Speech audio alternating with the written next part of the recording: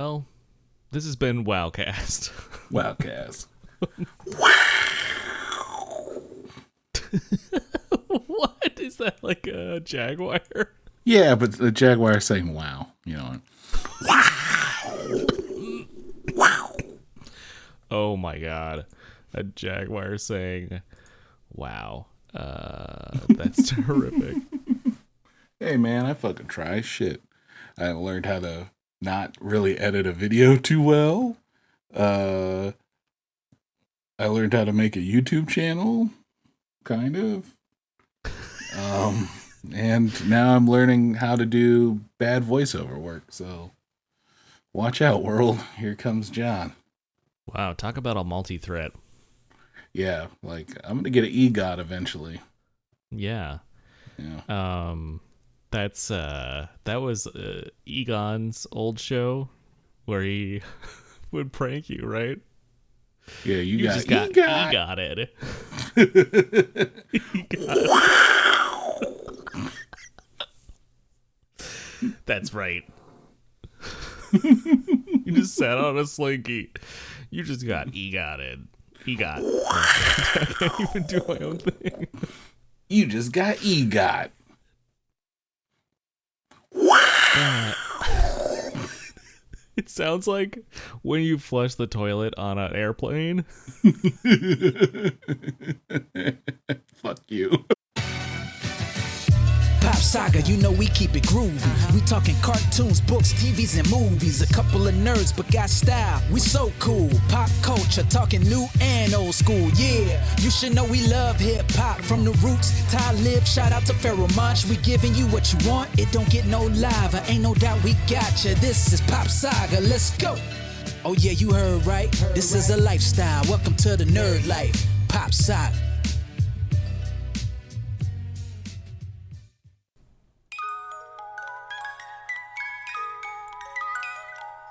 Hello, and welcome to Pop Saga Presents Pop Scares Ya, where we're going to talk about a movie so heinous it will melt your mind.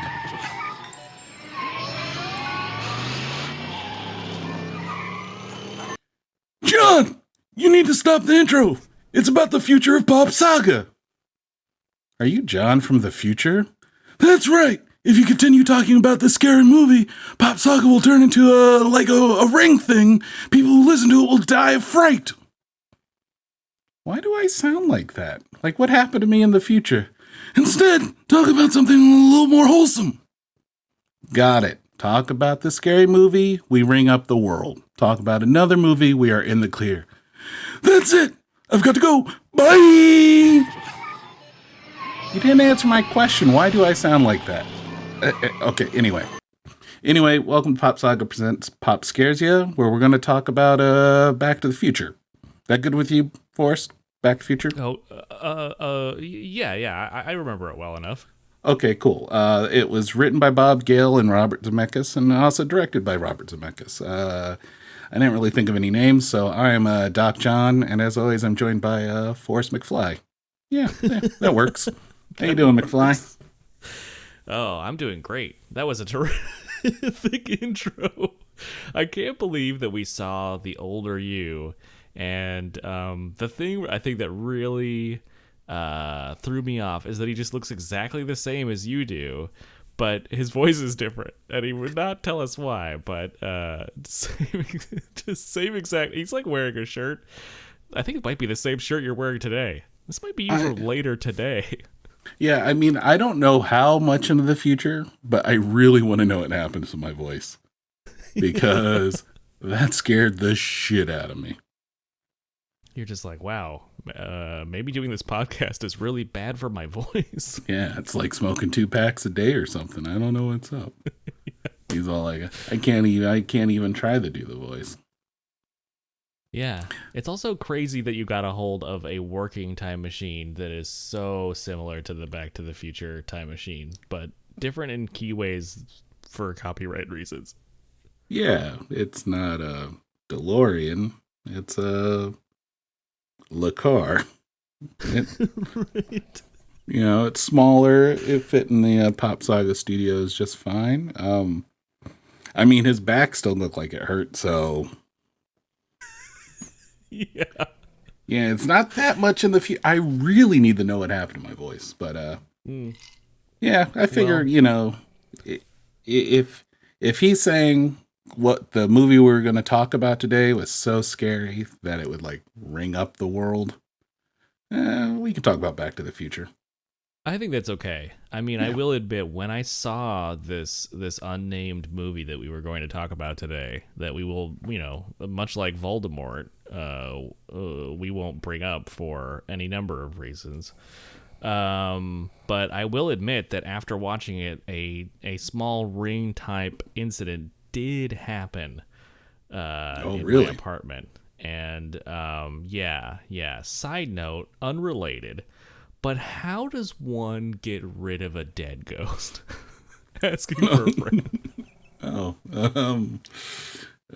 so the last time I had a dead ghost situation, it was pretty easy to deal with. We just moved, and Yeah. that seemed to I solve was the afraid problem. of that. Yeah. Well, it's starting to smell, so yeah. I guess we should just talk instead about Back to the Future. Let's forget about this evil, cursed movie that we will never name or reference again, but everyone out there can take a guess. Right into at the Pop Saga at Gmail. No. Yeah, no, it's the Pop Saga at Gmail, or DM us on Twitter at the Pop Saga, or even message us on Instagram at the Pop Saga. Yeah, and And give you a can- guess Yeah, on what this totally real movie that we were totally going to talk about today, but aren't, but totally were going to, is.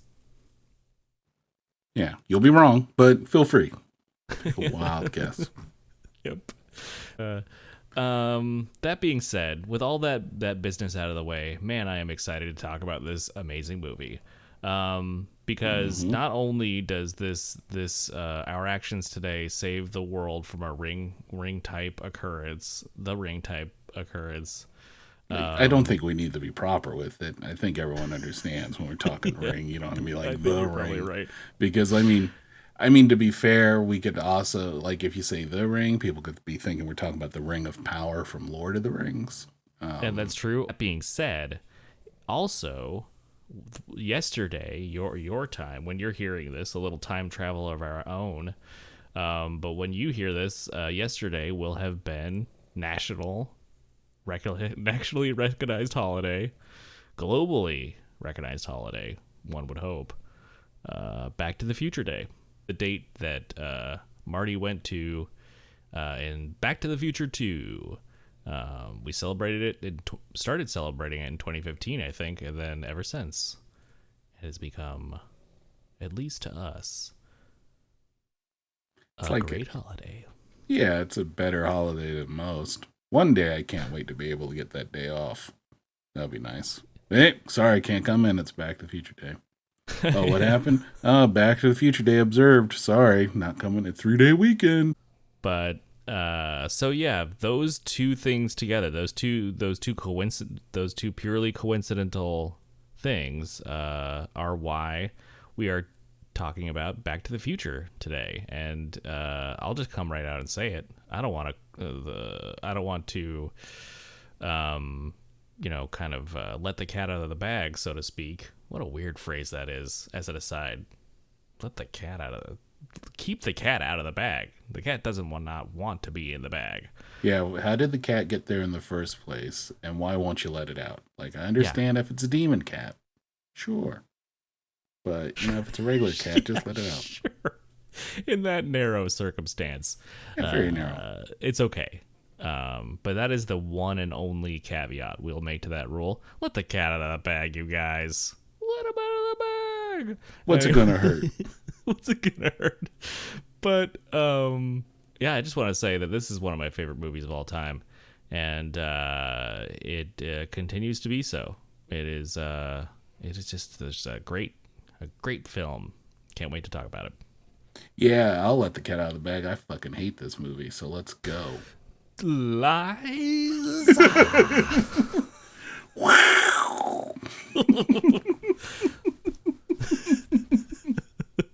This has been a message paid for by the Wow Jaguar. Wow. It's Wow Jaguar. You could tell he's saying wow. Wow.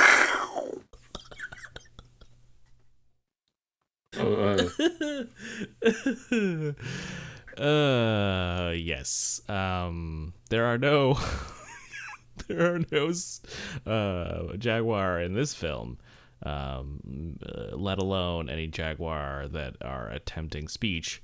That would have been maybe for a cooler movie. It's like, Marty, we gotta go back to, whatever. And all of a sudden he's like, wow. It's like, what happened to Marty? I don't know. I don't have a good Doc Brown. Yeah, we'll just learn that. Wait a minute. Maybe that's where that fucking voice came from. I love your Doc Brown because it sounds like Doc Brown as played by Danny DeVito. Yeah, I'll take it. Yeah, it's really good. I love it. It is it's just the funnest thing to listen to.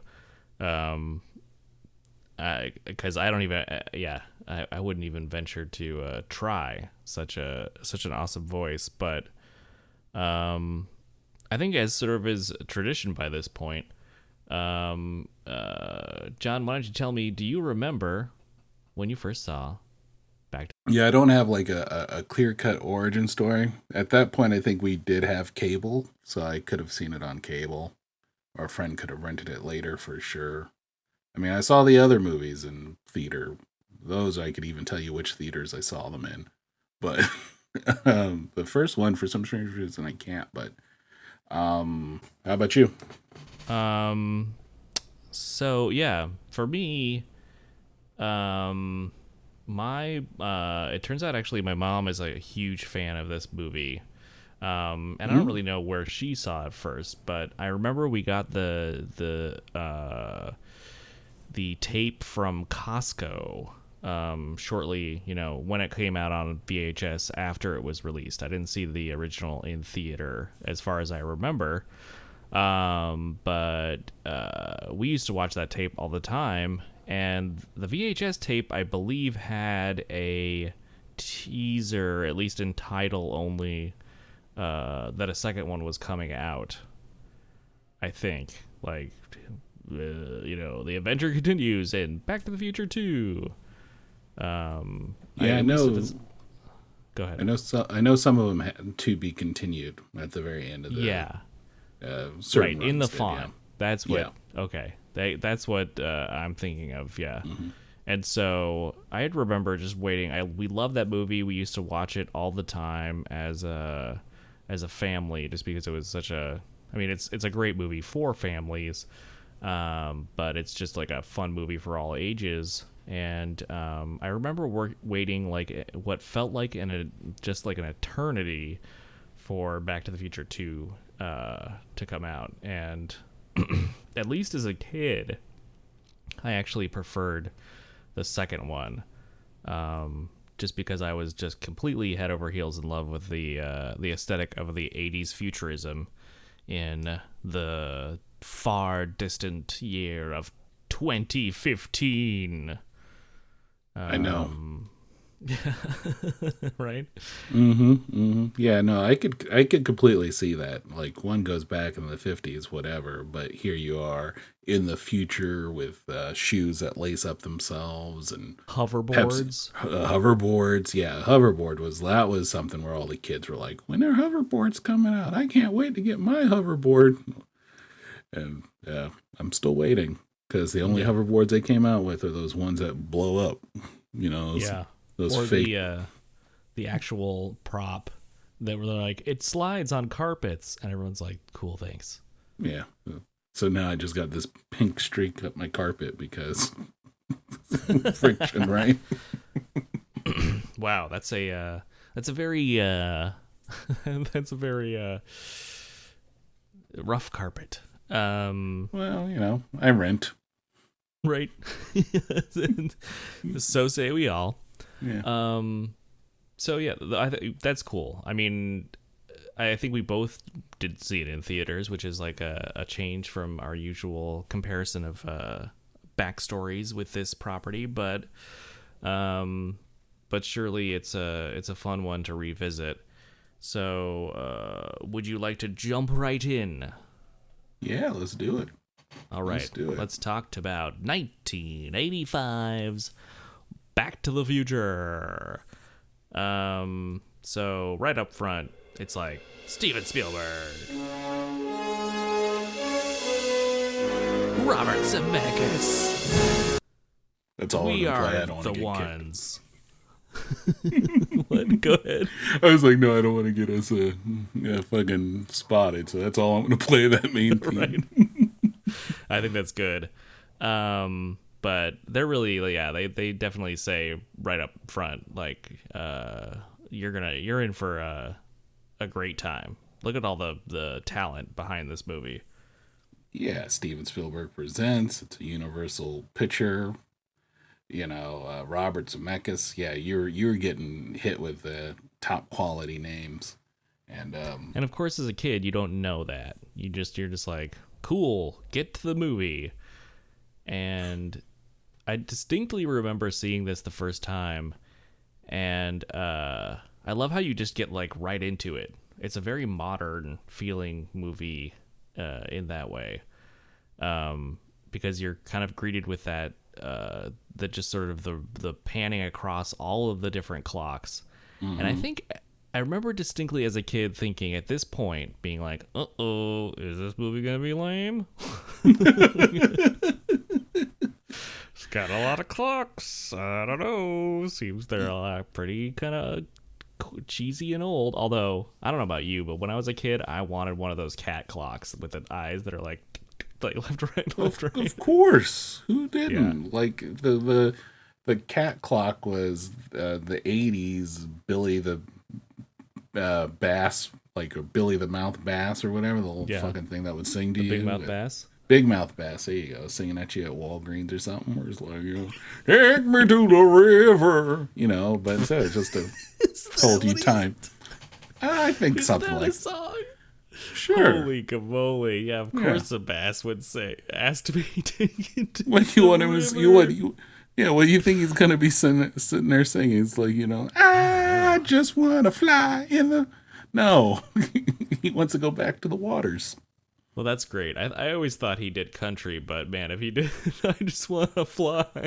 Yeah. Oh, like a birdie in the sky. So high. Yeah, he did pretty much just like, early 90s contemporary music for sure. For sure. Okay. I thought it was just like, I thought it was all country stuff.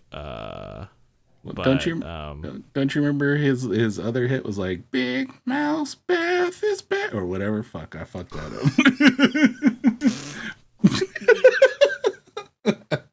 What are you I was trying to do, Backstreet Boys are back, but Bass? Yeah, but no. Big Mouth Bass is back. Yeah, that was for the relaunch in 2016. Yeah. Everybody. Short-lived. Yeah, flop your body. Did you say flop your body? Yeah, because that's all he did. Right, remember, you flop. Give us a call. I mean, I'm sure you're a busy man. You need a couple of ghostwriters. Obviously, John has demonstrated we've got the bona fides. So, our number, 555-555-555. Well, we definitely do have the bona fides. I'm a talented songwriter. You're definitely a talented songwriter and singer. Fresco, that slush at the bottom of your trash can with combination. I've never been so pleased that I have a drop that is. You're on the main soundboard. You're on the main soundboard. Since editing that episode, don't worry, folks. We'll get right back to Back to the Future. I promise. There it goes again. He just ran out. That's crazy.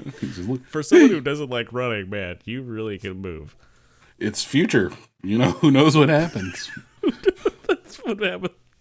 That explains the voice. Yes. Anyway. Yeah, no, editing the last episode, just listening to that over and over again, so much so I had to pull your track, cut that portion out just so I had it, just for me.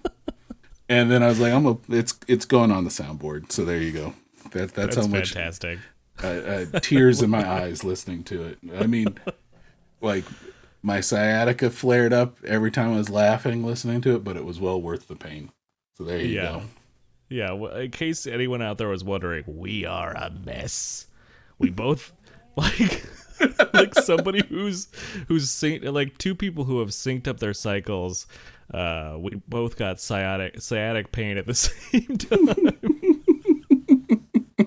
So let's all sit around and watch some more movies because that's all we can do. That's all we can do.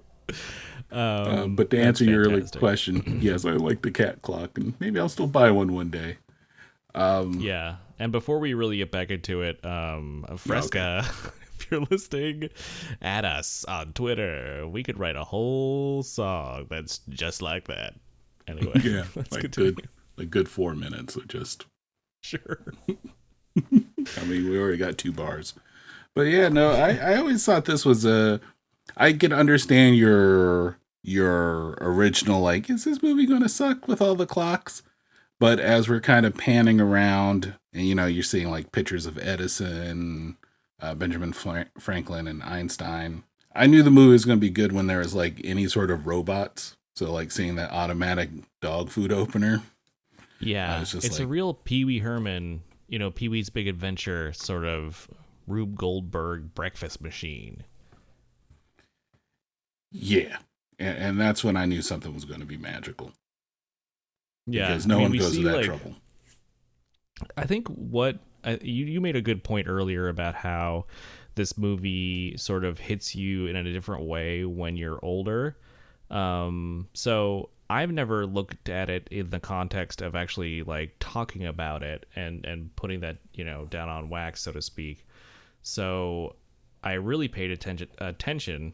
And they do an incredible job with this like single shot panning over all these clocks and like the different aspects of Doc Brown's life, setting up like the backstory of that character. So we don't really have to like spend time, using exposition to show it later. They have those newspaper clippings that talk about like the fire in his mansion, just this sliver of a single bed, like jammed up against the wall of this garage. It's like they do that, they pan past the TV and it's doing that newscast talking about the missing plutonium, like everything you need to know about that character and about like the context of what's going to happen next is set up in that scene. Mm-hmm. And it's incredible. It's like, I mean, I know these people who are doing it are auteurs and like masters of their craft, and so it's not original or interesting to say how this just feels like it's just like an incredible sequence to watch, but it is. Like, so many movies don't do this. They don't trust you to absorb this information without shoving it in your face, and I think like that represents itself throughout this entire movie. Yeah, 100%. You hit it right on the head. Like, just it rewards you for paying attention, but it doesn't dumb it down by having a bunch of expositional like moments. We comment about them constantly, like who shows up to kind of give you a little bit, and they're in the movie as well. Like when Marty shows up, like, as he's walking through here, you're just trying to figure out exactly like, okay, how did this relationship start? Like, how did these two meet? Well, I remember as a kid, I was just like, oh, this is like some like friend of their parents that he can just go over and like fuck around in their garage when he wants.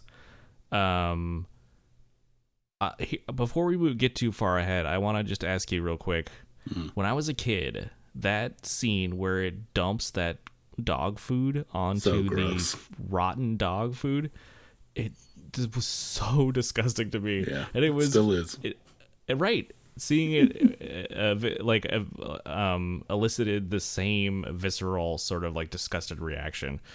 But yeah, Marty shows up and he's like a young cool kid. He's got some mirrored sunglasses, and man, I did not remember how small this little electric guitar he has is, because he's there.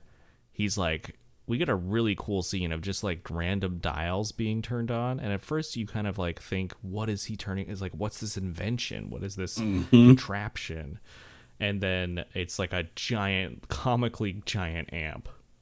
Yeah, like something that if it existed in real life and you played in front of it would kill somebody. There's no way you're surviving the sound coming out of that. It's turning your bones to jello. I think I have a little toy guitar in my office that is bigger than the guitar he's playing. It's like here. an electric ukulele with a sort of full-grown adult guitar's neck pasted onto it. So trippy. And then when he just fucking plays it, it just blows up and knocks him back. I was like, oh shit. He survived that. I was like, this would have been the end of the movie. Fucking yeah. But it is insane how that one scene, the comically oversized amp, the fact that it explodes and shoots him across the room and he's okay, sort of sets up, again, it's like giving you texture and background to Doc Brown's character. Not only has he have all these like trash and crazy clocks everywhere, but he's also building this giant amp. And he has his telephone hooked up to the fire alarm, which I thought that was a funny detail, because alarm starts to go off and you think, oh, is that the fire alarm because an explosion just happened? No, it's the phone. And we get a fucking great joke about the amp. He's like, you better not use that today. There's like it might cause some issues or whatever he says. Yeah, Marty's like, yeah. Aware of that. I'll keep that in mind. Keep that in mind. He's like, I'll keep that in mind. While he's looking back at this like the destroyed speaker. And this is cool that Marty asks about Einstein. And you kind of always, like, I always assumed that these two people met because like Marty came to like house it or take care of Einstein. Like he like answered an ad in the paper or something. Yeah, that's the backstory I want. I'm sure we have, I think what is obvious here in the course of watching the movie is that we have a kid here who has no like stable or like supportive or nurturing father figure. He has this like very withdrawn, very sort of nervous father figure who he ends up sort of taking care of more than the other way around. So I think what we have here is like a weird childless man and his child friend, which I think is weird, but for some reason their like affection for each other seems so almost like a parental familial connection. And it is like super platonic, but also very caring, that it never, people like to make jokes about it, but at the time, like no one was like walking out of that movie and being like, wait, what? Yeah, I mean, I would have never questioned it. I never did while initial viewings, and I still don't. Like, did Marty answer an ad? Did they just meet up? Was like Doc Brown like at a science fair and saw some sort of promise with something like that? Never really get a answer for that, but it's okay. I think in this instance, when I mean, he seems like he's a bit of ways away from Doc and in terms of living, but not like far enough away where he can't like get there without a car. So yeah, I think my headcanon is just that he responded to some sort of ad relating to Einstein, but the main thing is that all the alarm, or all the cuckoo clocks, or with all the clocks at the mall, go off at the same time while Marty's on the phone with Doc. And it's, I guess it turns out it's part of an experiment. They were all set 25 minutes late. They were all 25 minutes late. And so Marty realizes that he is late for school. And of course, we also get the information that Doc needs Marty to meet him tonight at the mall. He's been working on some crazy experiment. The dog is away. That's why the food bowl is so fucking disgusting. And yeah, then we get that great. Then we transition to Marty skateboarding around Hill Valley, and then we get a real tour of the real garbage city that Mill Valley has become. Mill Valley? Sorry, Hill Valley. You projecting now? My apologies to Mill Valley. Sunny, beautiful Mill Valley. Come on down to Mill Valley town. I've never been to Mill Valley, so I don't, where the fresco flows like wine. I don't have any cool burns for Mill Valley, but don't worry, being there is enough. Oh, John coming out. This ad was paid for by the Wow Jaguar. But yeah, we get a real cool tour of Hill Valley, downtown Hill Valley, and it's covered in trash and condemned businesses, and it's looks awful. A lot of porn theaters. Like, yep. You know, and like it's all porn theaters and aerobics classes. Yeah, and I guess one gas station, like Yep. the Texaco or whatever. Yeah, the gas station that is the touch point for all the movies to figure out what time you're in. Yeah, if you're questioning it before watching this movie, you should have everything should have been made right by this scene. Mm-hmm. This cracks me up with him riding on the back of the different cars to kind of get around. He's skitching. Is that what it's called? Well, there was a video game called Skitching that was about. Now, granted, it's rollerblading and not skating, but I think the concept is the same because it was all about hanging onto the back of cars. So for the rest of this recap, I'm going to be calling it Skitching. Okay, well, I'm just going to refer to it as a thing that my friend Darius used to do. Wow. After he saw So this. cool. Yeah, I know, Darius, so dangerous. Yeah, he used to. He like Darius to me when he was younger was like the discount Michael J. Fox, like, like Discount, huh? Yeah, more like like Mike Q.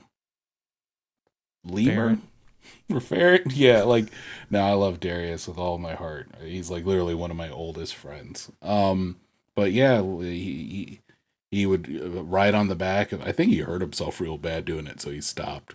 But yeah, he used to grab onto the back of trucks on a skateboard and fucking be zipping around like Market Street, like Church and Market Street and stuff. And I think even go ahead in San Francisco. Yeah. Wow. Yeah. That's those are some busy streets. Well, I'm glad he's okay. Because that does sound quite dangerous. Yeah, don't do this in real life, people listening to this who like the sketch. I don't recommend it, but no, the 80s was a different time.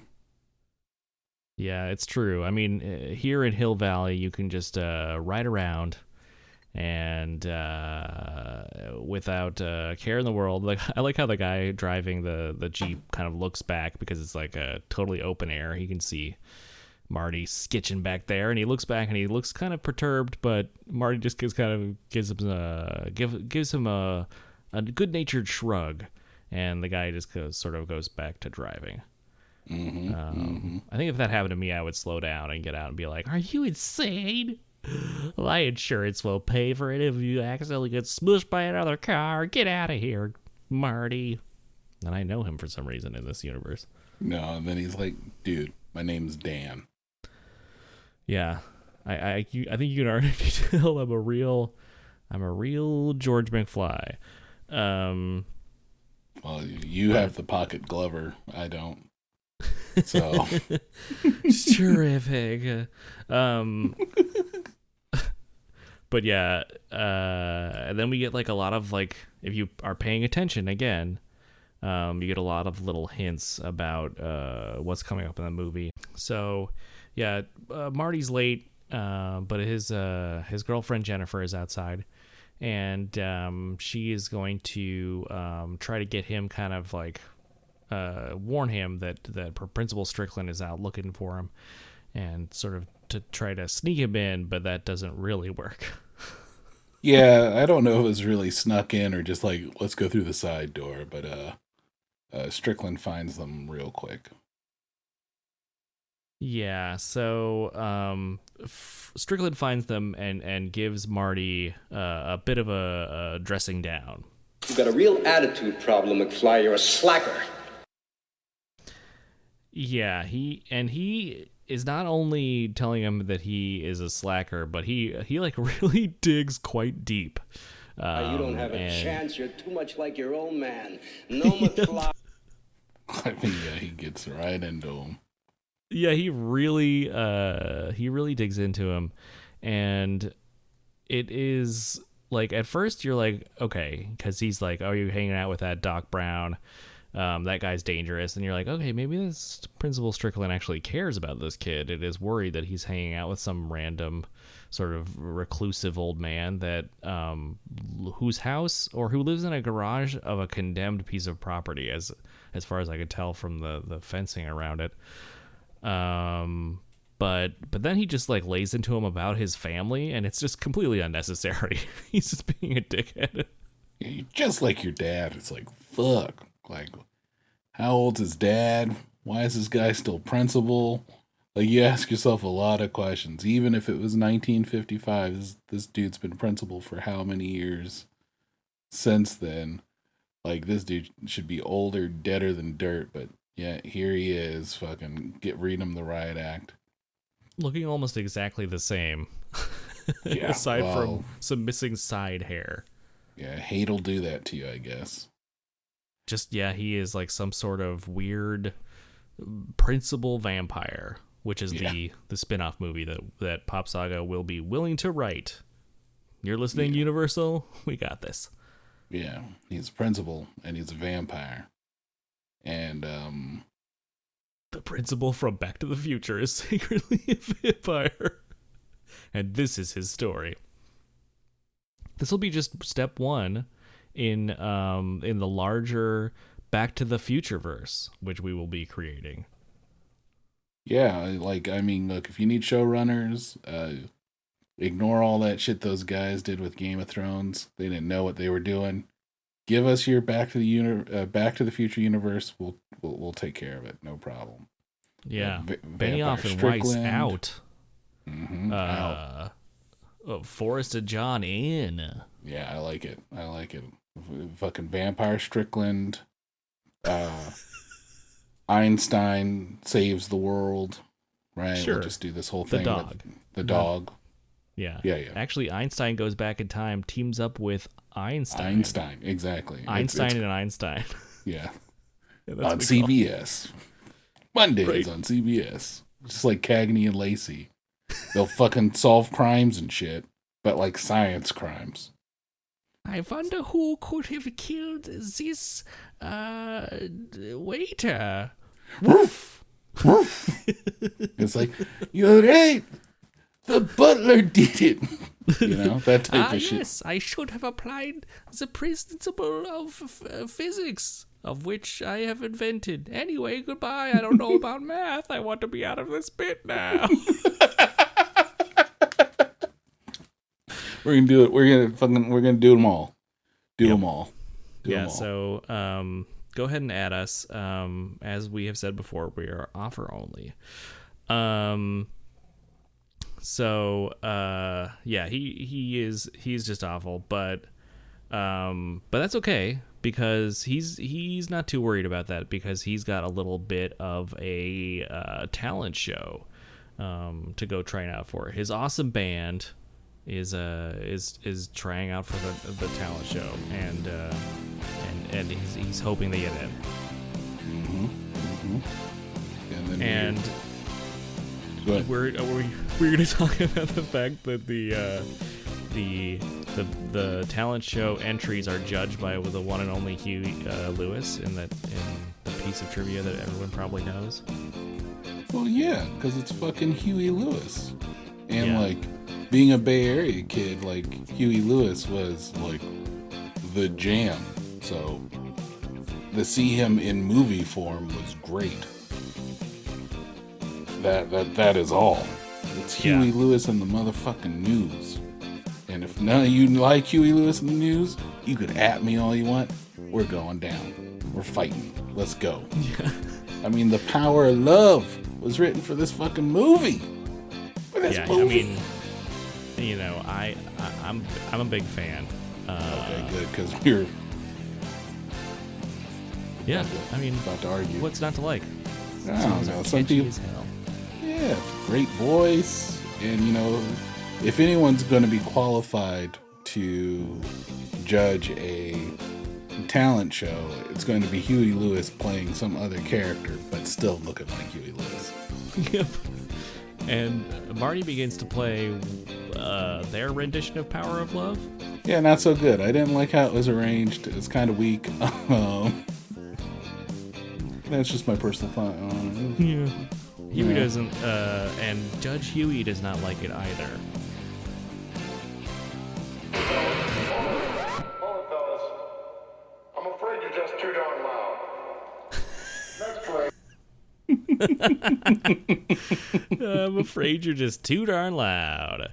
Hilarious, because you're like, that's the guy who does the rock music, or the pop rock, the perfect combinations of listenable awesomeness. And he's saying it's too loud. But that's, I mean, Marty is not let in on that joke. He is devastated. Yeah, that sucks. And it is funny, though. Huey Lewis did write the arrangement that band played for that version of Power of Love, too. So the irony has so many layers.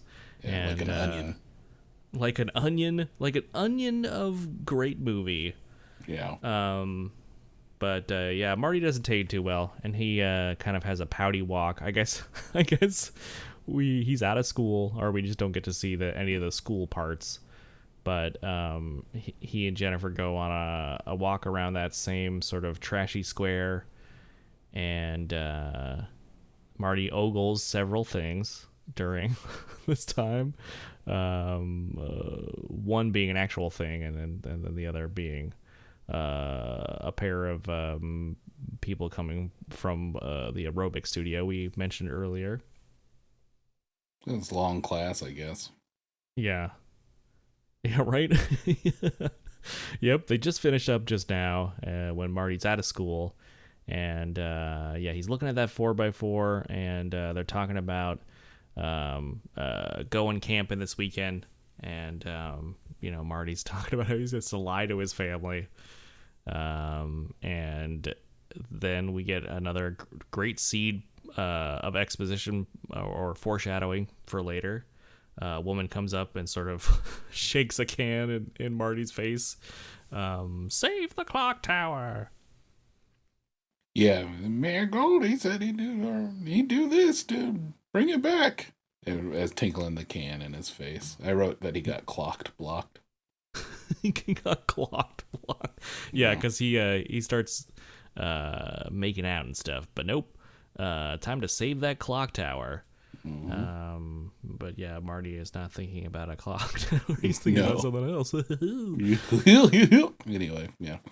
And then there's a scene where he kind of looks at her hair that I thought was interesting. Like she's writing something on the note, and it just looks like he's staring at her scalp, and it's like, what? That's dandruff. Well, maybe. I mean, you know, as an actor, you have to pick where your sight lines and pick good. So he's like, top of her head, top of her head, top of her head. There you go. Yeah, but then after exposition Hill Valley Preservation lady leaves, he, instead of being clock blocked, he's dad blocked. as Jennifer's dad shows up, and Mm-hmm. she ends up Gives him sort of a sheepish look. yeah, but he's just kind of like he at the same time the dad wasn't like, "Ugh, fuck you." He's just like, whatever, kind of like, hurry up, like. It's clear he does not care. Yes. Yeah, he's real indifferent when we're hearing about like Marty's mom, who does not do those sorts of things, as far as like is really sounds very prudish and pure and all that shit. Right, when you get that, then you see this dad's just kind of like, whatever, just hurry up, get in the car. And Yeah. I think the big thing, a big key to this for foreshadowing is that the preservation lady gives Marty a Save the Clock Tower flyer. And then Yeah, so he has all the information about the clock tower and when it was struck by lightning, and that will come into play later. And in addition to that, like the setting up Marty's mom as somebody who he believes may have been born a nun, certainly sets us up for a fun character turn later as well. But we're gonna move on to Lion Estates, which is gross, as you see this entryway that seems to come into the street in a way that I've never seen in real life. But I do like how it's like a pretty good looking neighborhood, but they just put these like two stained, trashy entrance lion concrete berms that they sort of surrounded with the just like loose trash to make it look shittier. Yeah, I mean, this is not a very nice neighborhood at this point. Like, or it is, it's just everyone who lives there doesn't really give a shit anymore. And we then get to see like what I am just going to go ahead and call Marty's depressing family, because this next scene is so sad. Yeah. Yeah, I mean, I wrote the whole family is sad. Right? So sad. Like, yeah, it was just we get in, we see Marty's dad, George, with Well, Biff. first thing we see is their sorry. smashed car. Oh yes, that's right. And yeah, like the car, there's a tow truck pulling just an absolutely wrecked car in, and Marty is perturbed because he needs that car for his big date with Jennifer tomorrow. But as you say, then they enter the house and they see Marty's dad and Biff. Mm-hmm. And then I love the fact that they're arguing about who's going to pay for that shit when it was Biff's fault.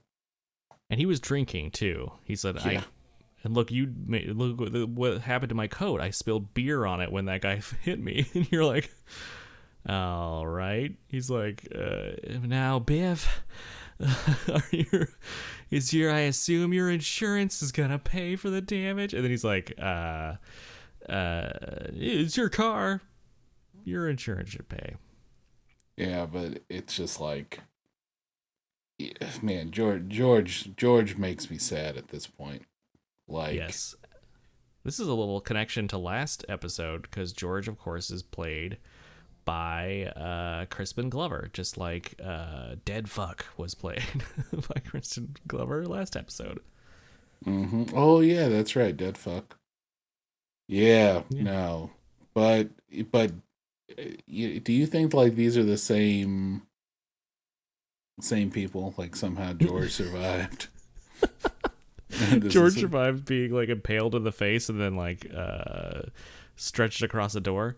Sure, maybe in an alternate. Well, no, because that George is or sorry, that's Jimmy was a teenager in the 70s or 80s, I should say. No, it took place. It took actually.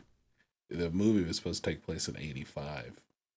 Right. So there you go. Maybe the ages are a little off, but man, everything about this scene, like Biff is super abusive, of course, and you know, just sort of like it's the exact same dynamic we see later when they're in high school. You know, he's they work at the same place, and he's George's boss. Biff is George's boss, and he's basically making George do all the work for both of them. And George has no spine basically in this timeline, and so he has no interest in sticking up for himself.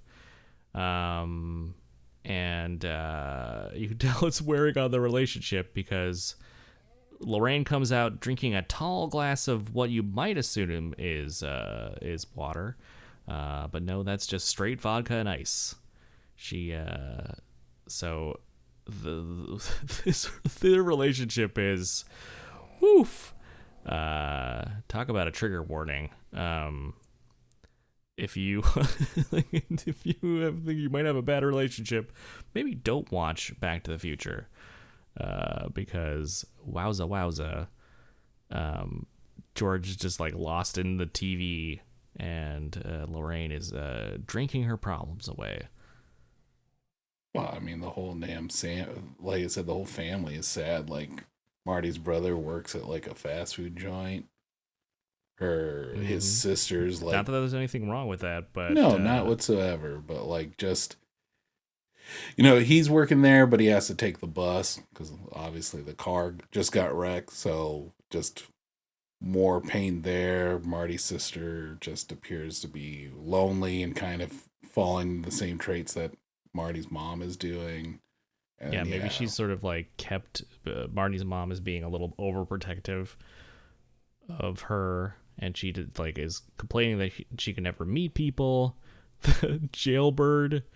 The jailbird cake is hilarious. Jailbird Joey sets up an amazing joke later, but all of this just paints the way they light it, even, and like the art on the wall and the furniture, everything is like it looks like hand-me-downs or furniture that they've owned for their entire lives. Like they haven't ever like got anything new. And it's all just saying, like, these people are, depressed. This whole family is depressed, and everybody is having a bad time. It makes you wonder how Marty even has any sort of, like, humor or life in him. Or confidence or anything, because this whole family is counter to it. Anytime you get someone knocking your dad upside the head and like going like, hello. Since they weren't due till hello, anybody home? Huh? Right, that would just like knock the soul right out of my body, but not Marty. Yeah, he's going to reassure his dad and be sort of the parent in that situation. Because George is basically just like, there's nothing I can do. This moment isn't so depressing that it's just like slathering on like how dysfunctional this family is, even though there's a lot of that. But in this moment, sort of a half drunk or maybe fully drunk Lorraine recounts the way that she and George met, and of course this is going to be crucial information for later, and it sort of tells the audience what it sets the stage of what the timeline was before a time machine was introduced. Yeah, they met by Lorraine's dad hitting George with the car. Yes, and when he was air quotes bird watching. And we'll touch back on that a little bit. So, tell me if you agree, but Marty sleeps kind of weird. It's fucking weird, man. Like, I don't know how you sleep like that. Like, no. Just like both arms cranked in the back, face slammed, like legs like bent at angles. I do not know how you sleep like that. No. I mean, maybe you live in that house. That's how you have to sleep to get through it. This is a manifestation of his internal turmoil and stress, is that he is twisted like a pretzel while he's supposed to be sleeping every night. But it's around 12:30 a.m. when Marty gets a call. Apparently, Marty has his own phone line, I'm guessing, or at least he has a phone in his room. Yeah, probably just a shared line throughout. That's what I'm. But knowing. I guess mom's passed out from drinking. Dad's probably still laughing at old Abbott and Costello or something. Yeah, he's just like, I'm stuck in the better times of my life. Yeah. Yeah, Marty gets a call from Doc, and he's like, "You haven't fallen asleep, have you?" And of course he has, and that's funny. And so, yeah, Doc just calls him to also tell Marty. So, like, Doc has spent his considerable fortune, we imagine, on buying a bunch of scientific equipment, but also on video cameras as well to document said scientific experiments. So, Doc Brown tells Marty to swing by and grab a video camera before he heads out to the Twin Pine malls. Yes, and folks at home, remember this the fact that this mall is called Twin Pines Mall, because that sets up a great joke for later. But yeah, so this is when we first get to actually see Doc Brown in the timeline of the movie. And he is just classic mad scientist, played incredibly by Christopher Lloyd. Here we see him in a little bit of old age makeup. Not the best, not as good as George's old age makeup, but they have him in a little bit of stuff that makes a couple extra wrinkles here and there. But yeah, he's looking like a proper mad scientist in his cool white van. Yeah. Did you see what it said on the side of the van? It's like Dr. E. Brown's something, like something scientific. Dr. E. Brown Enterprises, 24-hour scientific services. Right. Like a repair van. I thought that was great as like, well. Anytime you need science to happen, he's there for you, you know? Like, it's like 24 hours a day. You need science? We have it. You need to make a papier-mâché volcano? When I pour this vinegar into this baking soda, I better call Doc Brown. Yeah, we need those scientific services. But this next sequence is fantastic. Because when Marty gets up to this ice cream truck you were talking about, or this giant like mail truck or wherever it came from, it turns out the back has a huge like extending ramp, and it is entirely just to shuttle the time machine around, which is built around the all stainless steel influence for people I guess would now. I mean, I guess everyone knows it mostly from Back to the Future. Nowadays, it's cited as the influence for Tesla's Cybertruck.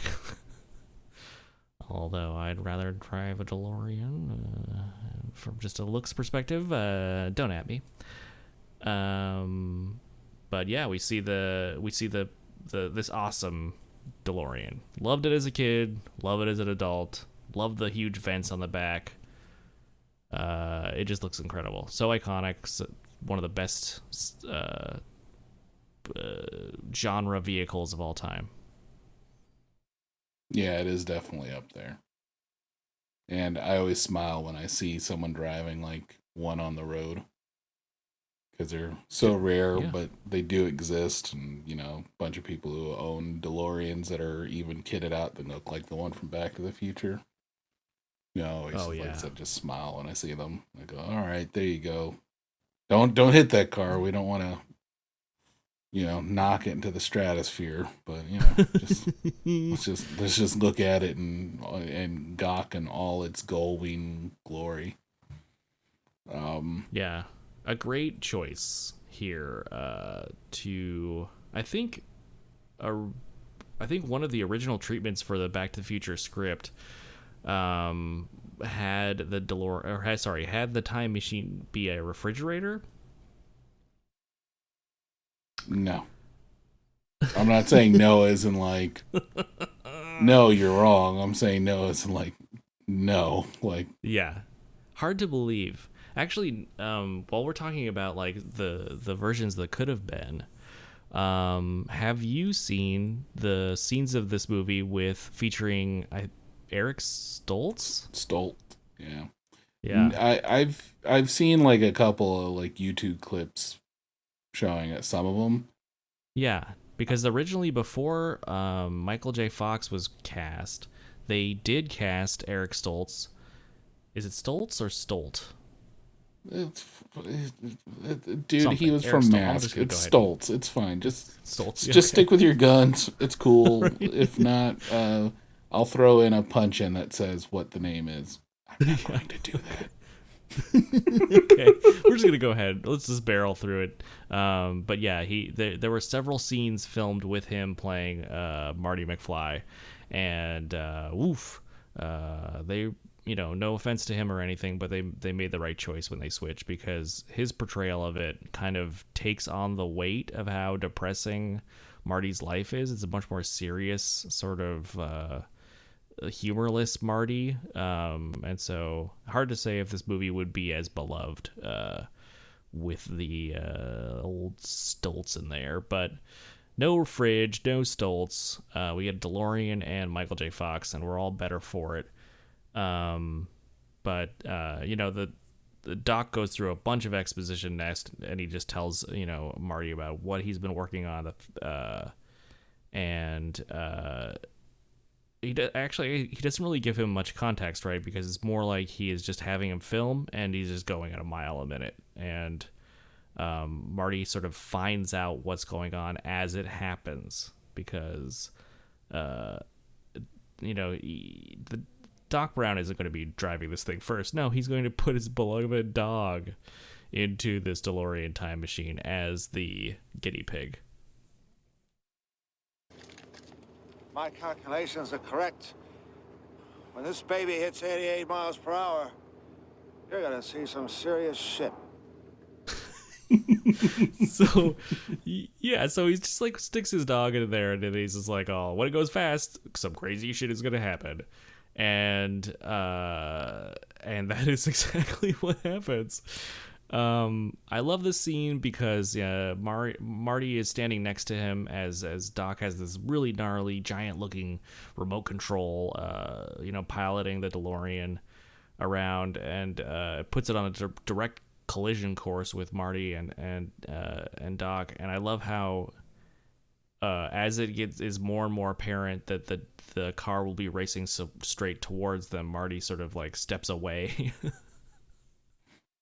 Yeah, he tries to, and he just pulls him right back. Yeah, the first time he's kind of like inches away, he gives him this look like, what are you doing? And he really tries to get away at the end, but they're fine, it turns out, because this was all part of a scientific experiment, because the car is engulfed in energy and lightning, and it disappears in a blinding flash of light, leaving only flaming tire tracks, tire trails, where the car would have been. Mm-hmm. And then I love this, like, it's like, where the hell, where the hell is, like, where did Einstein go? And that's when Doc Brown's like, it's not where the hell did they go, it's when the hell did they go, or when the hell are they? That's it. Yeah. And then there's a great scene where Marty's just like, when he finds out it's a time machine, he's like, you turned a time machine into a DeLorean? Out of a DeLorean? The way I see it, if you're gonna build a time machine into a car, why not do it with some style? It's just such a great I love, even back when it came out, it was such a weird car, and the whole story around it and its creator it's just like fascinating. I won't get into it here, obviously, but that must have been such a funny joke to audiences at the time. It's even probably less funny than it is now, but still, I mean, it's still a great joke. Yeah, I think you have to be of the times to get it, because I'm sure every person who doesn't remember the DeLorean being a thing probably only know the DeLorean from Back to the Future and probably thinks it was made just specifically for that movie, as a movie prop or something. Yeah, absolutely. But the bombshells are coming fast and furious at this point, and we find out not only that this DeLorean is a time machine.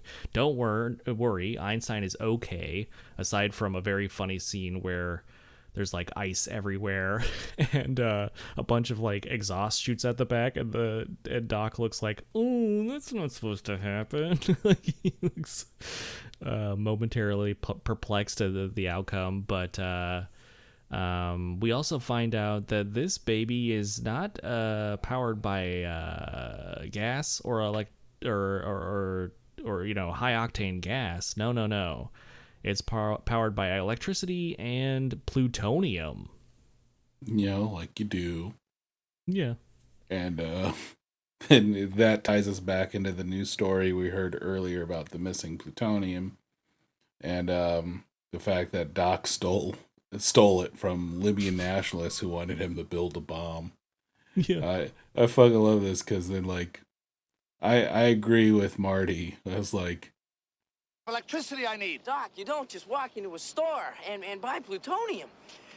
Did you rip that off? right, like when he's questioning where'd he get it, and then we find out, yeah, he stole it from Libyan nationalists who wanted him to build a bomb. He's like, they don't really know where we're at. We're fine. Yeah, he gave them a bomb casing full of old pinball machine parts, and things seem to be going fine, but turns out these Libyans were none too happy about this fake weapon. Apparently, they figured out quite quickly that it was a fraud, and Einstein's barking gives it away that even though Doc was about to leave, he had a suitcase. Says he's allergic to all synthetic fibers. He's about to go 25, 30 years in the future, but that whole plan is interrupted when the Libyans arrive in their VW bus, in their sweet VW bus. Yeah, that they never leave. Even if it's like just like going around a car to sort of chase someone, they're not going to get out of the VW. No time, man. You know how difficult it is to open the door to those things? Shit. They had the right idea. Yeah, that's true. But man, I forgot how fast they just like, so Doc pulls out a gun. He's like, run for it. I'll give you cover. That doesn't work. It's a funny scene where he's like trying to fire the gun. It doesn't work. He looks down the barrel, unadvisable, but makes a very funny face. And then he just gets murked. Yeah, he gets AK'd. Yeah, they shoot him a lot, and it is very upsetting. Marty's upset. And he says, "No, you bastards!" Yep. And then then the Libyans play the back up and drive around Tango with him until Marty hops into the DeLorean, which had its time set to the date that Doc invented time travel, November 5th, 1955. Because he was just kind of like musing about all the places he could go, and the last one he put in was 1955. Einstein just left in the car. He doesn't, in his perspective, he's not alone for that long, but he still feel kind of bad for the dog because its best friend was just gunned down as well. Now I felt bad for Marty because here he is fucking in this DeLorean driving around in a parking lot. And he's a pretty good driver, to be honest. He's zipping around. He does some incredible driving. Yeah, I like when he's like, "Let's see if you bastards can get up to 90." Yes. It doesn't seem that fast, but they can't. Spoiler alert.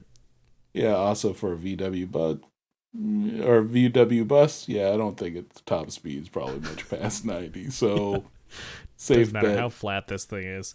Yeah. Then I'm like, I don't know if a DeLorean could even really get up that high, but whatever, it's fine. But that's the thing, right? Like as he's driving straight, gaining more speed on them, the Libyans pull out a rocket launcher. And I was like, Jesus, these guys came packing. They're like, we can't shoot Doc. We're gonna blow his ass up. And then I don't know what kind of resistance they were thinking they were going to be encountering, but enough that it needed a rocket launcher, apparently. RPG. Mm-hmm. But that doesn't last long because Marty forgets what happens when this thing hits 88 miles per hour. Yeah, even though he just saw it, when that baby hits 88 miles per hour, that's a really cool sort of like there's all the effects, the flash of light, and then all of a sudden he's driving through a dirt field, hitting a scarecrow and crashing into a barn. Yeah, the Peabody barn. Mm-hmm. Or farm or whatever. I this is probably one of my favorite scenes in the whole movie because it's like we're kind of talking about it in a pace where we're just kind of dissecting these moments, but to watch it is really like it just takes you from scene to scene to scene. There are very little lulls, very few moments where you're just kind of like calmed with the action. There's always something happening, and this is, this scene is no different. Because obviously when they crash to the barn, the people living on the land go to check it out, and I love they fucking open it up, and he's like, "That's an airplane without wings." And then the son, who's just like this comic book reader, is like, shows him the comic that just has like aliens from another world, and obviously the spacecraft kind of looks like a DeLorean, and then it has the creature looking like it's in a hazmat suit. And Marty, we forgot to mention, Marty's wearing kind of a hazmat suit when they were messing around with the plutonium, so he's putting all that stuff on as they were recording. And right. This I think everybody knows. Who out there hasn't seen Back to the Future? Hey, like, hey, wait a minute. We talk about these. Where did that come from? Hey, we talk about these movies. But I can only tell you there's one person who I know who's probably seen this movie more times than you. And I live with her. And she watches it every time it's on. So, to my wife, I know you love Back to the Future. I'm trying to do it justice by talking about it scene by scene. But, like, realistically, we could just be like, yeah, we could talk about this movie 5 minutes. But, just for the Netflix synopsis, everybody knows. But, this fantastic film. I'm just trying to make sure we're calling out the stuff that it's happened, just so for the people who might be listening to this who've never seen it for whatever weird reason. Yeah, for sure. Whoever's maintaining our wiki will appreciate it. But that sets up a very funny scene where they're convinced that this comic is accurately representing what's happening in their barn. And they sort of like close the door and leave. Marty stumbles out with the hood open, so you can see that he's a human. And that's not convincing enough for the family. It's already mutated into human form. Shoot it!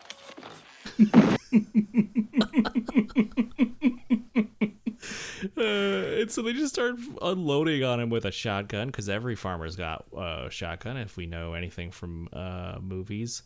And of course he's out of there. He floors it on the old DeLorean and breaks through that barn door.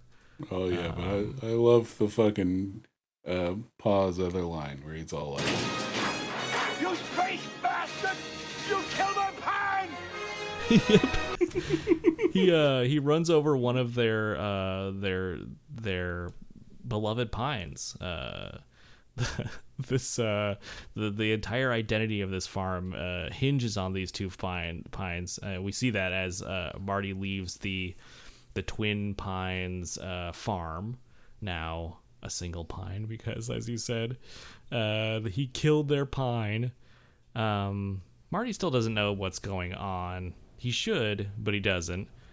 And it takes him till he gets home. Apparently, this is a point where he really realizes something is wrong. But there's everywhere around here is also undeveloped and just like a pasture.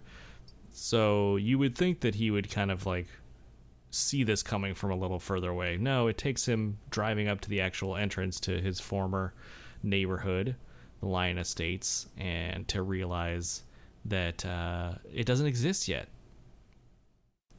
Yeah, it's just being built. Like, ground is literally just being broken on it.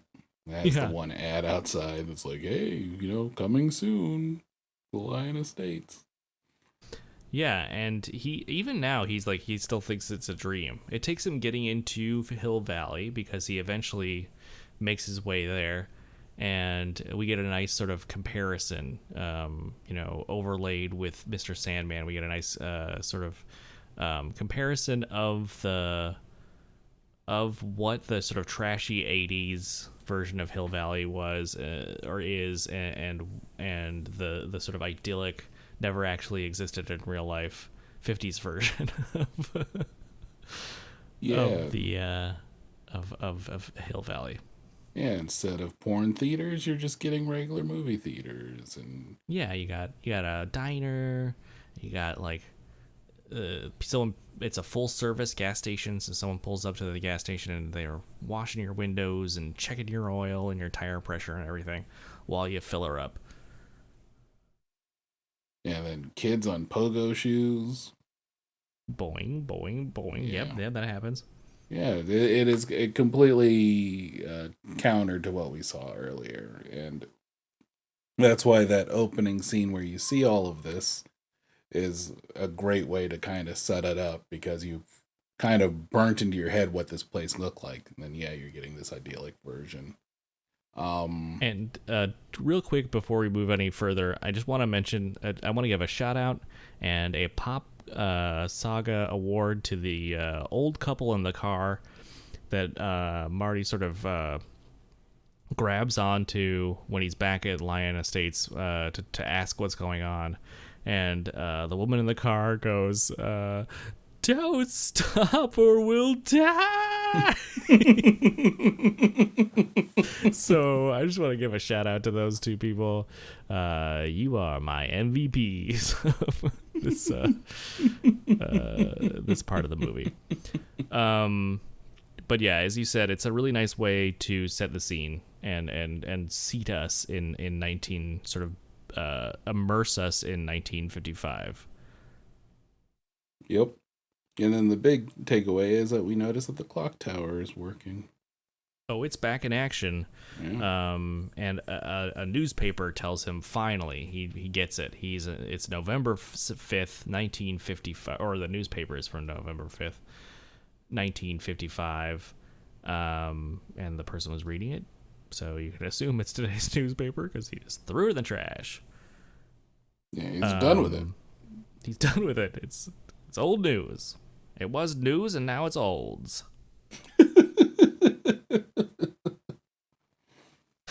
So I like to say what happens next is a bunch of 80s to 50s misunderstandings, a lot of fun misunderstandings. Because Marty's desperately trying to he's trying to find Doc, of course. So he runs into a soda fountain, or a diner or whatever it is, to give him a call, and we get a lot of he rips a page out of the phone book. I guess the guy who owns the diner, where the phone book is, the phone booth is in, doesn't mind. He just wants him to buy something, and then we get a bunch of fun 80s to 50s misunderstandings. He wants a tab. You can't have a tab unless you buy something. He wants a Pepsi free.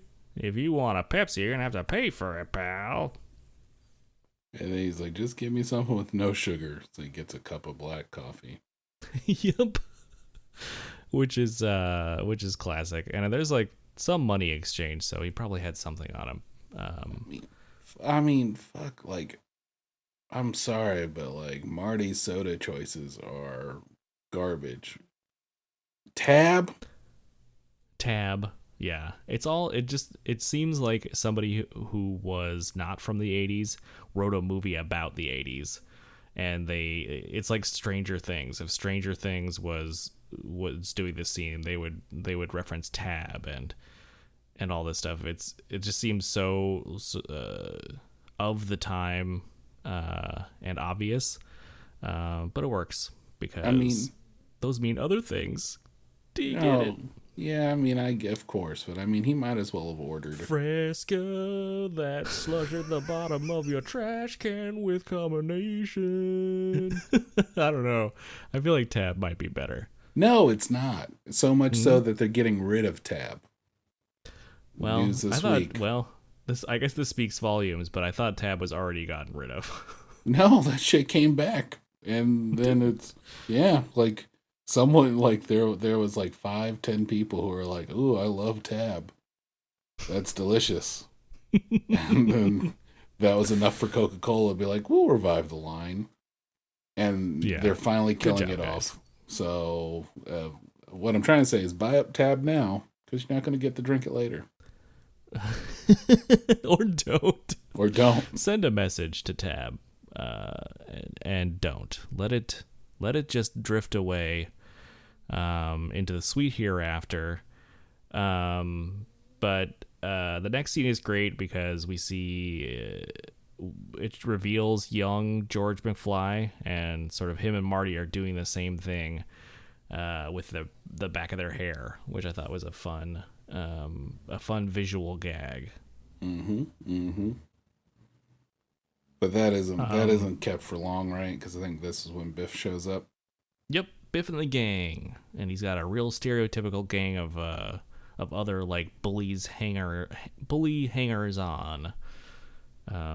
One guy with 3D glasses, which must just make your just give you a headache all day long. But he also had Billy Zane. So right, yeah, Billy Zane is there in the background. I think he gets one line about his hair later in the movie, but he's not a featured player. I think he actually does not have a line until Back to the Future 2. Oh, really? I thought he was the one talking about messing up his hair, but every one of those guys is just an interchangeable white guy pretty much in the first movie. Yeah. But yeah, we see this is a great sort of echo of the dynamic we saw in the start of the movie. It's almost the exact same sort of interaction between Biff and George that repeats itself into their adulthood. So this is a really cool sort of we're setting the scene again with these younger characters.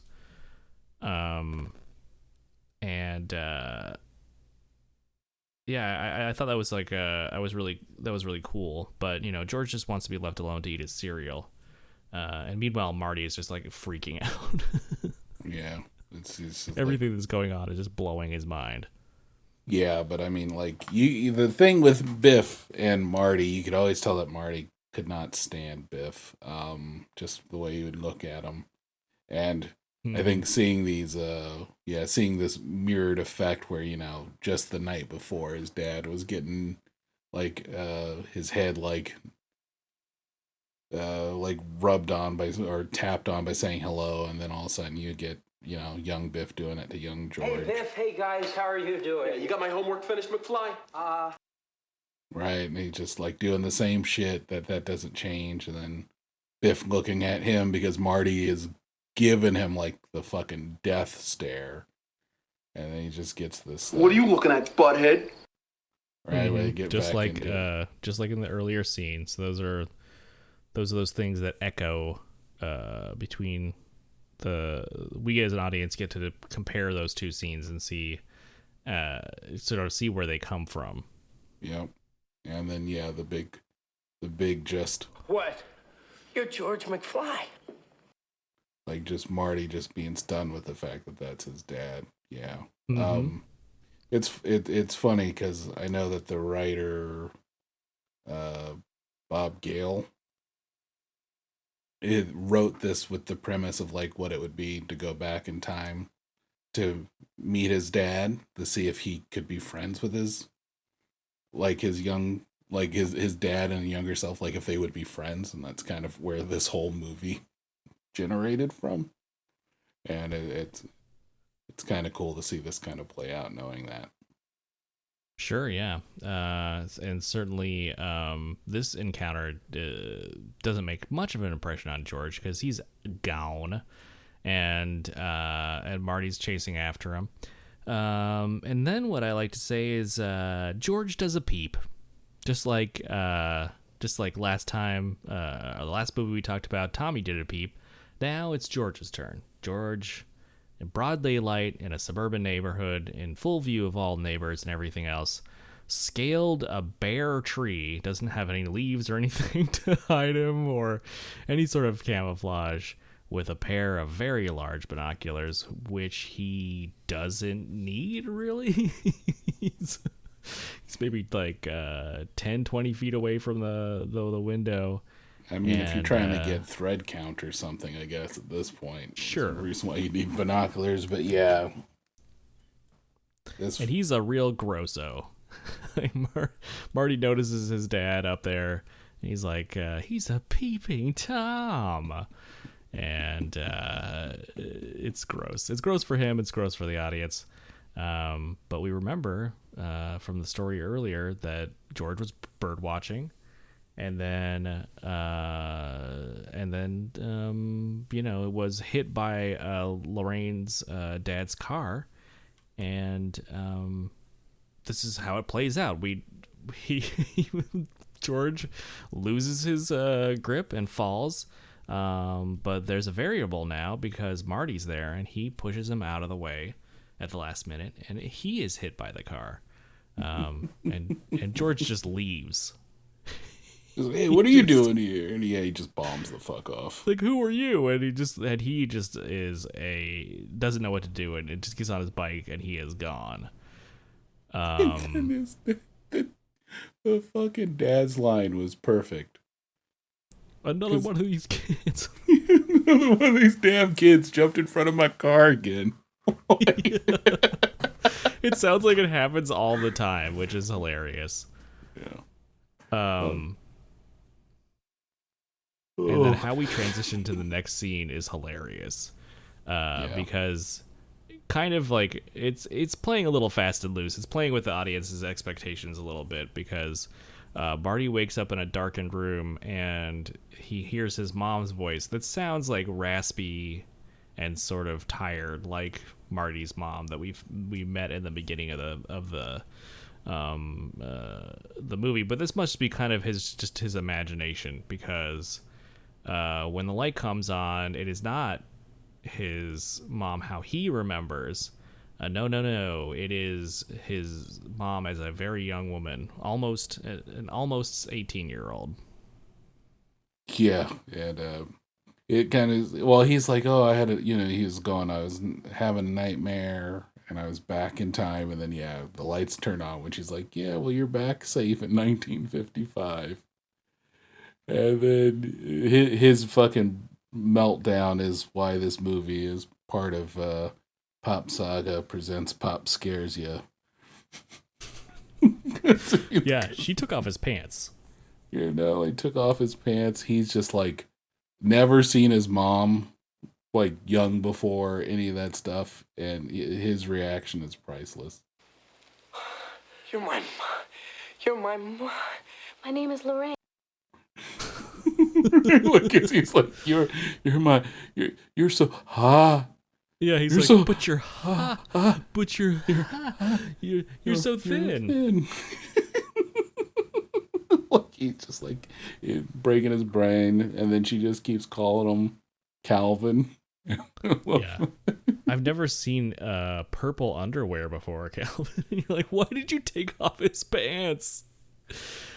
Calvin. Why do you keep calling me Calvin? Well, that is your name, isn't it? Calvin Klein? It's written all over your underwear. Yeah, she has a head injury. He slept for 9 hours, which is clearly a sign of a concussion. He's got some some brain damage or something going on there. But they didn't take him to a hospital. No, they just let him sleep. And you get a brain injury or you get a head injury, you hit your head on the pavement, take your pants off. First thing. Yeah, you don't? Let's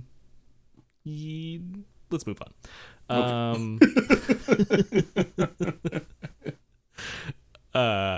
But yeah, it's fantastic. He's just trying to wrap his mind around what's going on. But then we're introduced to, I guess, to his grandparents, and or that's how he knows them. And then we get a bunch of good, like, you don't know about this now, but you will in the future, because I'm from the future. And I love that everyone assumes that he's from the Coast Guard. Yeah, because of the fucking puffy vest he is wearing. Yep, he's got a puffy orange vest. They just assume it is a life preserver. And then which is great. Yeah, and then so he was just at this point, I think he just started rolling with it a little bit, and then he meets Uncle Joey, who, as a baby, loves being like in his little pen. Yeah, loves being in a crib, and he delivers the most savage burn to Uncle Joey. He's like, "Better get used to those bars, kid." That's screwed up. Yeah.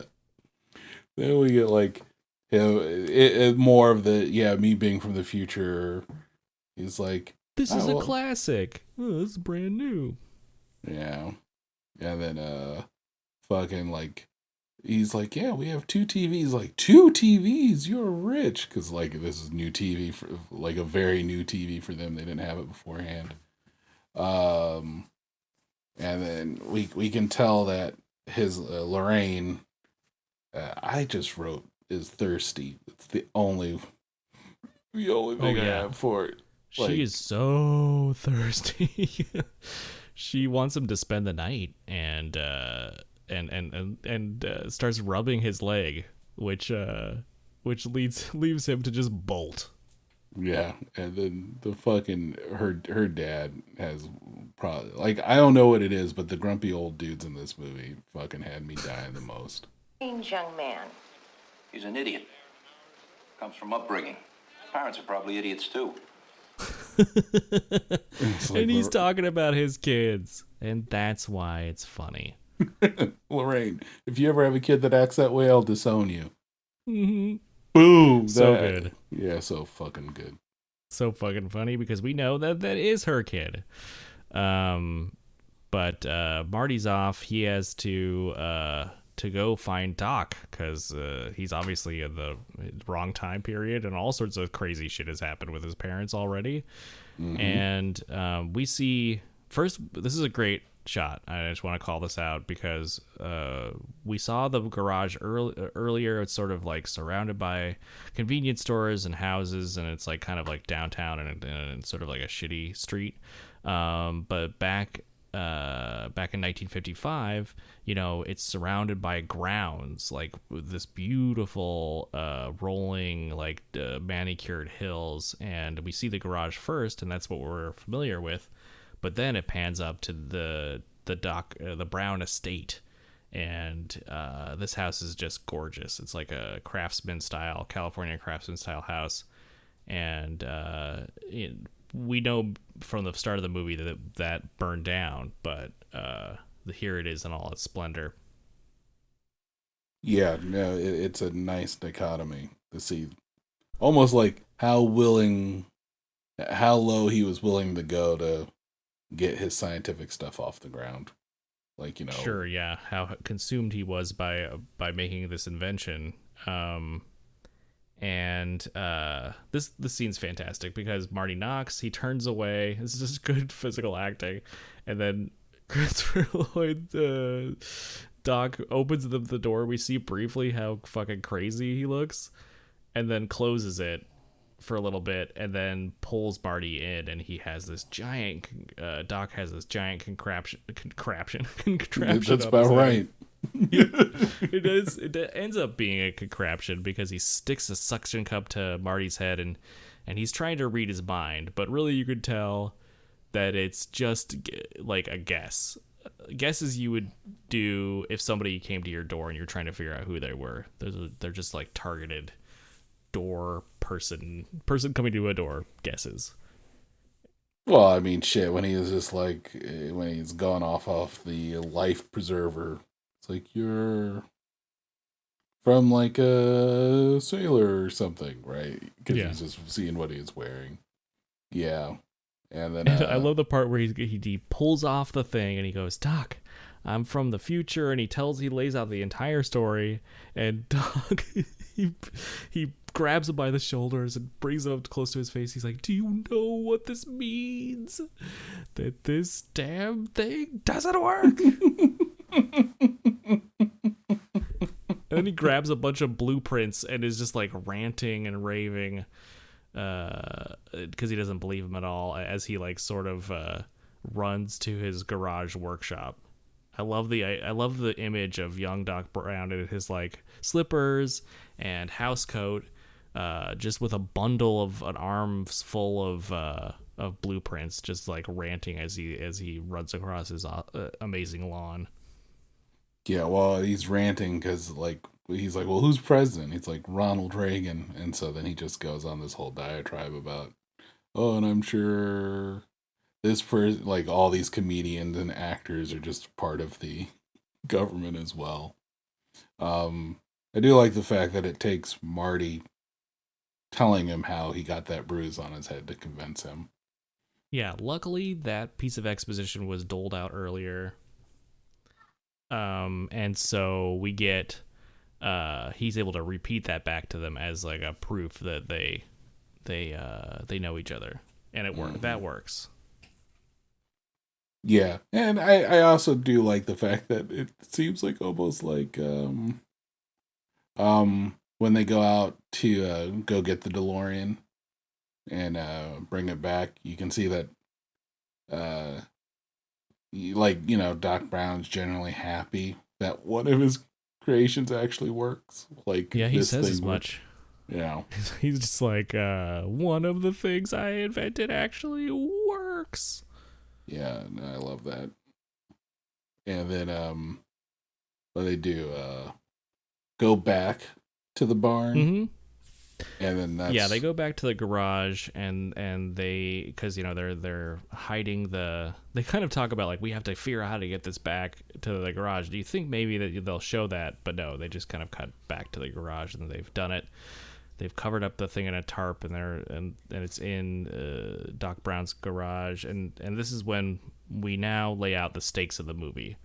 When we know this thing runs on plutonium. We know it had one charge because Doc was going back to get another rod of plutonium before the Libyans attacked him. So we know that there's not enough juice to get Marty home. But it's sort of like, I love how he goes and talks to, I think he runs back to the house or something and he grabs that portrait of Edison and he's just like talking to it like it's a friend. He's like, what are we going to do? Like, Eddie, can we do this? Well, because it was, they took the video camera because that was one of the things that, Marty brought back with him or threw in the DeLorean with him, and somehow hooked that shit up to an old school TV. Yeah, that part is glossed over, and that seems like maybe one of the most magical things because they just wired the AV cables directly into some cable. Yeah, like, I don't know old TV tech, but I'm not sure if component or composite existed back then. If anyone wants to add us to tell us. I think so. I don't think so either, but when he hears the 1.21 gigawatts, that literally shocks the shit out of him. I love the... To generate the 1.21 gigawatts of electricity... 1.21 gigawatts! 1.21 gigawatts!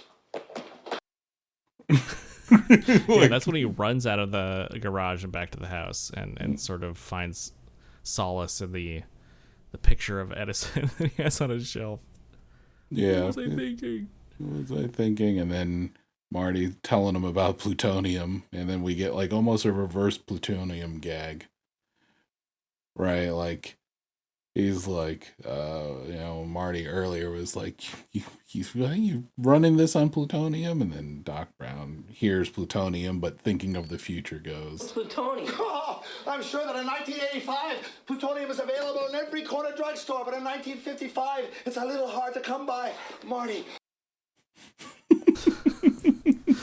Yeah, and then we stumble upon that there's only one thing that can generate that amount of electricity, and that's a bolt of lightning.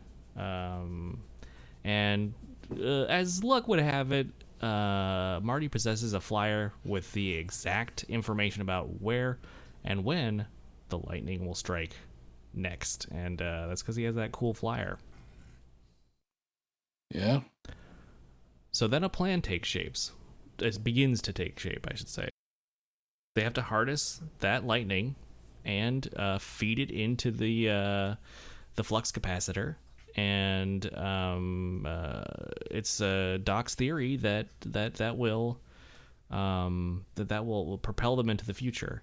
But it's a couple of days away, and Doc is very adamant that Marty can't, be out there doing anything. He has to just hide in the house, because what if he affects the timeline? And that's when Marty starts to get a little uncomfortable, because he might have already affected the timeline a little bit. Just a little bit. Just a little bit. Because he's like, you haven't seen anyone or interacted with anyone. He's like, well, I may have run into my parents. And it turns out, he's already set some events in motion that are going to that really set the stakes for the rest of the movie, because Doc has a theory, luckily, for this exact thing, and Marty has a picture of his family that is directly illustrative of this theory. Lucky for us, the audience, because Marty basically gets a ticking clock in the form of a photo he has of his siblings and him, and his eldest sister has already started, or no, his eldest brother, I should say, has already started to disappear head first. His head's gone.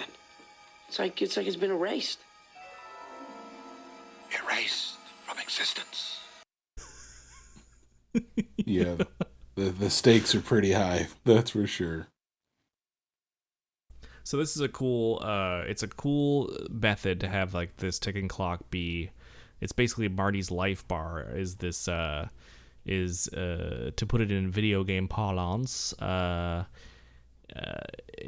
Once all three kids in this picture fade away, then he will be fully erased from existence, and since he's the youngest, he will be the last one to fade away. So we get a cool sort of measuring device that allows us to know how tense we should be feeling and what the stakes are at any given moment.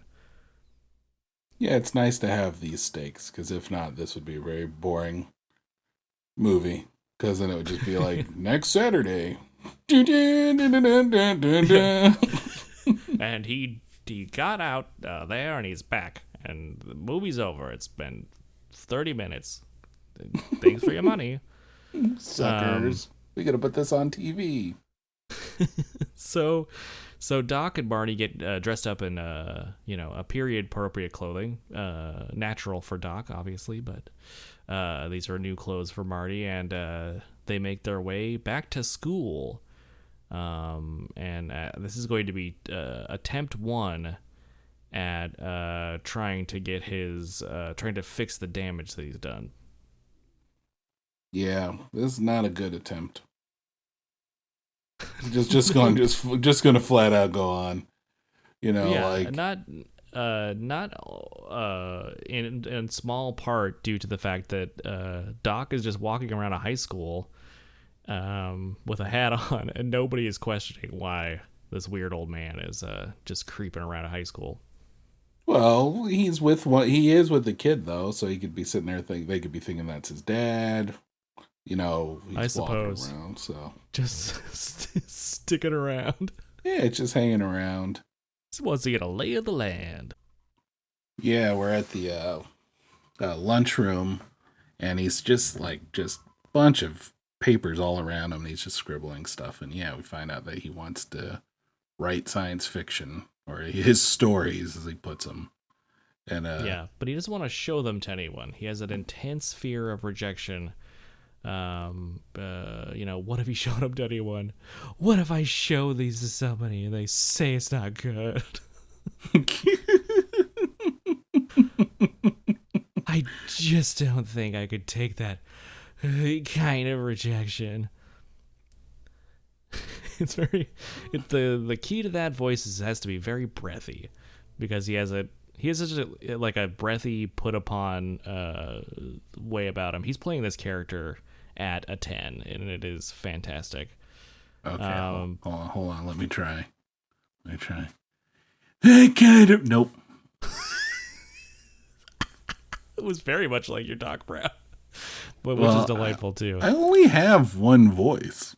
It's just like one version of it, just one modulated version, I guess, of future John. I don't know. Yeah, that's good. Well, lucky for you, it's a great voice. Take rejection. Nope. I'm done. You've got the pocket glover. I'm never going to do it. I do like the fact that Marty learned something about his dad that he didn't know. Get out of town. I didn't know you did anything creative. Exactly. Yeah, I thought that was really great. And I thought it was nice to show. that that was a moment where Marty gained a little bit more of appreciation for his dad's personality, and you could see it on they don't need to put that in the actual context of the movie. You can just see it on Michael J. Fox's face that he has that moment of recognition, and it's really interesting and powerful if you notice it. Yeah, I like it. But that's also setting up now Marty knows that his dad is into sci-fi, and that will come into play later. But he is these people barely know each other, but he is doing the hard sell on George about asking Lorraine to the dance. And in George's eyes, it looks like Lorraine might want to go to the dance with Biff, because I guess he can't tell the difference between someone being sort of harassed by somebody and then somebody who's genuinely enjoying the company of somebody else. Yeah, I think it just, you heard it. He doesn't want to get rejected for his story. He's just already accepting defeat before he even tries. But I like, that's why I said it's Marty's so interesting, because he doesn't act like his, the family that we meet, who are just kind of accepting as things are. I love he gets in Biff's face.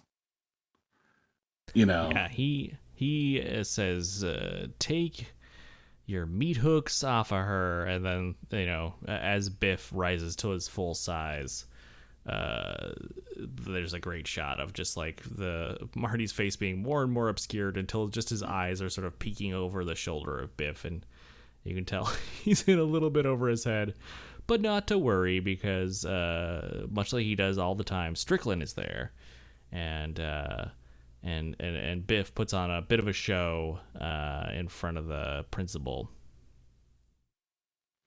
Yeah, oh, fuck. And he has that world famous line of his that was all improvised, apparently, too. He's it's make like a tree and get out of here. He's just oh my fucking Lord. So he's dumb, we've established. He doesn't.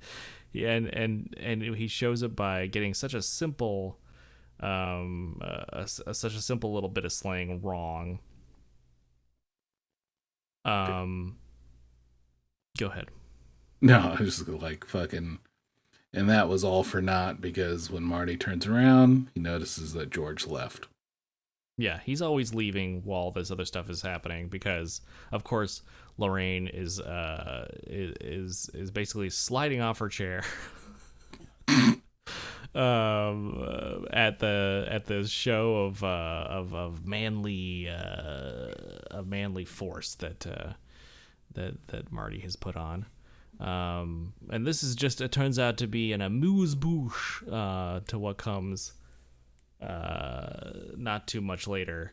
But we'll get there when we get there. First off, all this sci-fi talk has given Marty a plan.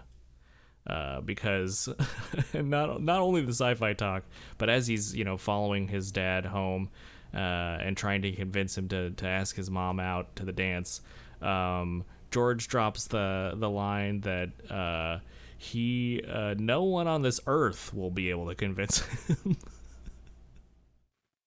Yeah, it's gonna take someone from the stars. Yep, and that sets up the next scene where Marty uses all his fun gadgets from the 80s to take advantage of George's sci-fi obsession.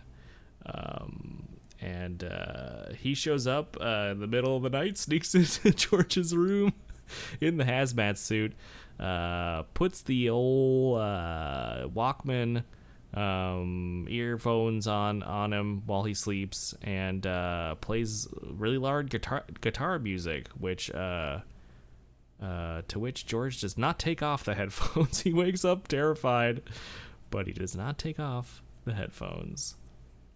You know who was playing that guitar? Huey Lewis? No. It was Eddie Van Halen. It was an unused Eddie Van Halen track from another thing that he was doing. So, yeah, there you go. So the little squiggly do that he was doing, fucking frying George's brain with awesome rock and roll. Mm-hmm. Yeah, Eddie Van Halen, rest in peace. Just thought I'd throw that out there real quick. But indeed. Now, here's the thing that always bugged me. I love this scene. I think it's great. Him wearing the hazmat suit, the tape. George is just like freaked out, and Marty's all like, "My name is Darth Vader." Darth Vader, and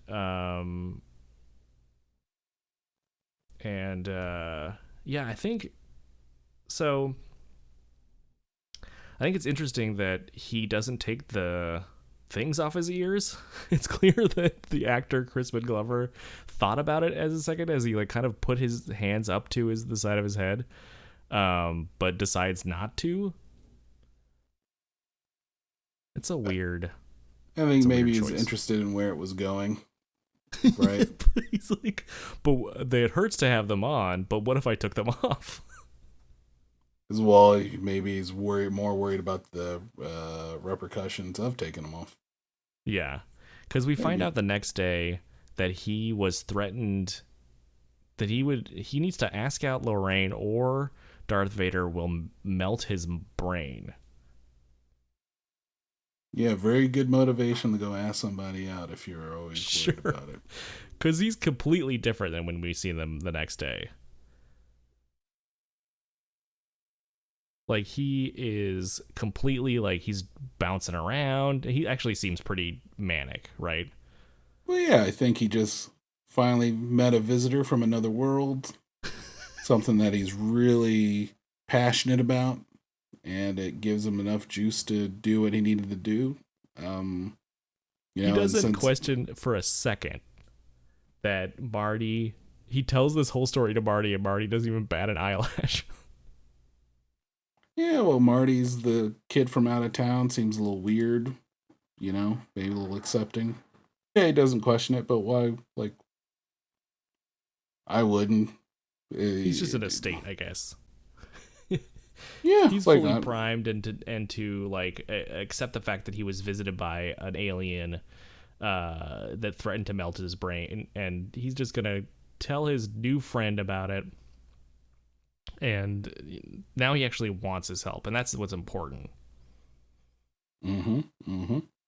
He's motivated to do the thing now that this mystery Marty was suggesting to him just before. Yeah. The day before. Yeah. Ben, it seems like all the kids always hang out at the diner. Yeah. So. Let me ask you a question. Why was that diner so smoky? Well, because fucking kids like smoking cigarettes. And I guess no one was smoking, but the diner was so smoky. Well, you know, maybe some of the counter people were smoking. You know, filling it up. Maybe fog machine. Maybe someone burnt some hash browns or eggs. You know, many reasons why it was smoky. Yeah, I guess it could have been any number of those things. Yeah, like, you know, I remember the last time I went to a restaurant that had a smoking and non-smoking section, it weirded me out. So, yeah. When was that? 2004? Wow. Where? It was in Chicago. Interesting. Yeah, I went to go visit my family out there kind of for the first time, and my sister used to smoke a lot. She doesn't smoke as much as before, but we went to go eat at like a Chili's or something, and they were like smoking or non-smoking, and it stunned me, and then she's like smoking. So then we You're like, went no, over no. Yeah, we went over the smoking section, and it was just like, holy shit. Like, people are smoking them like this is going to be the last time they're going to be able to smoke cigarettes in a restaurant. Oh, okay. I get why they're smoking them like that now. They're just smoking the shit out of them cigarettes. And it was so weird. Like I mean, it was so foreign, because at this point it has been like 15 plus years that you couldn't smoke cigarettes here in, you know, any restaurant in the city. And it's just so weird to see like this last holdout be the Chili's and like Illinois, but there you go. Yeah. I'm so glad you said Chili's. That seems so appropriate. Yeah, oh, it'd be weird if I was like, yeah, I went to a Morton's or right. It's just like the last bastion of smoking sections. It feels right that it's it's Chili's for some reason. Yeah. Well, you know, I'm not that fancy of an eater. I don't need to be wined and dined at the greatest of places, so Chili's with the smoking section was A-okay with John. Oh, me too. Yeah. I'm right there with you. I'd much rather be at a Fuddruckers than Momofuku. Yeah, I would rather. I don't know. I'd take Momofuku's over Fuddruckers, but I couldn't say that with a straight face. I know. You know, it was so hard. If you were given the choice and you chose Chili's. Yeah. Well, I'm glad it wasn't me. So at that point, I'd have been like, I'd like to go visit a nice local place. Yeah. Chili's. Yeah, well, I think the last time I was in Chicago, the first place I ate was California Pizza Kitchen, so I'm one to talk. Oh, shit. You jonesing for home? Like, oh, no, man, I gotta go I don't back even know why we went there. It's like, we just got here. Can we have deep dish or something? No. Let's have barbecue chicken pizza because it's like a good fucking idea. That is kind of weird. Right? That is kind of, yeah, like, especially if you're in the land of deep dish, you should just go get the deep dish. But instead, you're like, instead it's like stringy white meat and tangy sauce all over this sweet crust that makes case like candy. Anyway. So yeah, we're back to the movie. We're in the smoky diner. Every kid in school is there having fun. And thank goodness, because we're gonna go round number 2. We're gonna try again to ask Lorraine out, for George to ask Lorraine out, and he Marty gives him all his best lines. Tell him that she's your destiny. But as you might expect, George fucks this up, and he keeps referring to it as his density. Lorraine, my density has popped me to you. Has popped me to you. So fucking funny. But he does get it right. Yeah, eventually. That probably was the chocolate milk to steady his nerves. Oh my god, that part. How much did you love that part? It's pretty good. Milk. Chocolate. Catches it. Just downs a gulp. Fucking... He's gonna have sour milk breath coming over there. You're my density. To quote you from last episode, she becomes sort of ensorcelled with his words and his dreamy eyes. And it works for a second. She's like, oh, because he's like, you are my destiny. And it's kind of working, but the spell is broken. Yeah, fucking Biff. Goddamn Biff. Biff's ruin everything. Biff's ruined fun. Yeah, and he thought he told George he didn't want to see him around here anymore. Yeah, fuck that guy. Like, I'll let you do my homework. I'll let you do this stuff, but you can't come to this diner. This is my diner. This is my smoking section. Yeah. In this diner. Yeah. And Marty trips him. Yeah, I love that. I love it. Fucking not a care, not a concern. Just says, fuck this guy. Trips him. And then fucking sucker punches him too when he gets up. And I'm for it. Oh yeah. Yeah, he really sucker punches him good. And that's the second show of force that, wow, Lorraine is just like she is rabid with lust for this for her, unbeknownst to her son. Yeah, see, that's where those shitty lines would have worked. Didn't come into play after all. Mm-hmm. Just not enough. That show of manliness fucking took it right out of there. Yeah, totally takes the winds out of George's sails. But what we get next is an amazing sort of chase sequence around this Hill Valley set, like the square, where Marty basically invents skateboarding. Yeah, I guess that's what they're implying. Right? Because he says, like, the kid is like, or like somebody said as he goes by, what is he on? Or it's like, it's a board with wheels on it. Yeah, what's the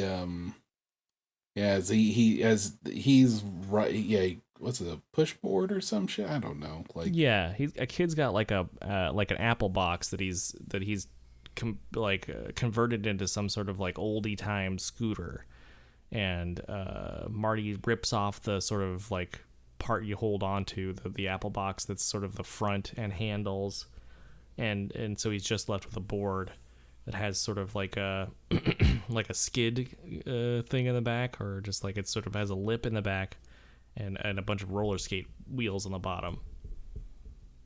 Yeah, it's like, I don't know, I never grew up with anything that looked like that, so thank goodness for Marty, doing the Lord's work by inventing skateboarding. Yeah, Tony Hawk should really be thanking Marty for this. He probably is. It's like, oh, I don't have a pocket, Tony Hawk, but I imagine he's quite happy that Marty McFly invented it. I do like it. How I have a pocket Tony Hawk for you. Okay. Hi, I'm Tony Hawk. Play my video game. Terrifying. Terrifying. It's like, Felt like you just leapt from the warehouse level right into my ears. Of course. There's a ton of points for doing that, but please continue. Yeah, it's just I love him zipping around the fucking the town square doing that what you call it, skitching.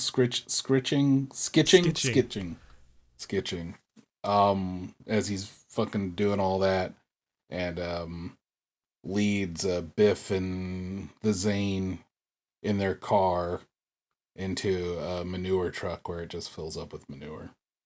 Good times. Yeah, and Biff hates manure. Well, I mean, like, who likes manure? Yeah, I guess he doesn't say that. Like, that's something that is called back to in later films, I guess. He doesn't go, it's manure. I hate manure. That's not in this one. Yeah, but who likes says, I'm gonna manure? Get that son of a bitch. Nobody. Like, exactly. Flowers. I mean, okay, sure. But I'm like who, like, that. I like that's where he draws the line. So I hate manure. Yeah, he gets, and that's it. That's the final straw. He wrecked his car and covered him and his friends in manure. So, from there, Marty sort of absconds back to Doc's place where they kind of lay out the plan. Doc has fitted the DeLorean with a hook that will channel the energy of the lightning directly into the flux capacitor. And they do a very fun little example where Doc has built a scale model of the town in an afternoon. And they do a little test. But even in the test, the toy car they're using lights on fire.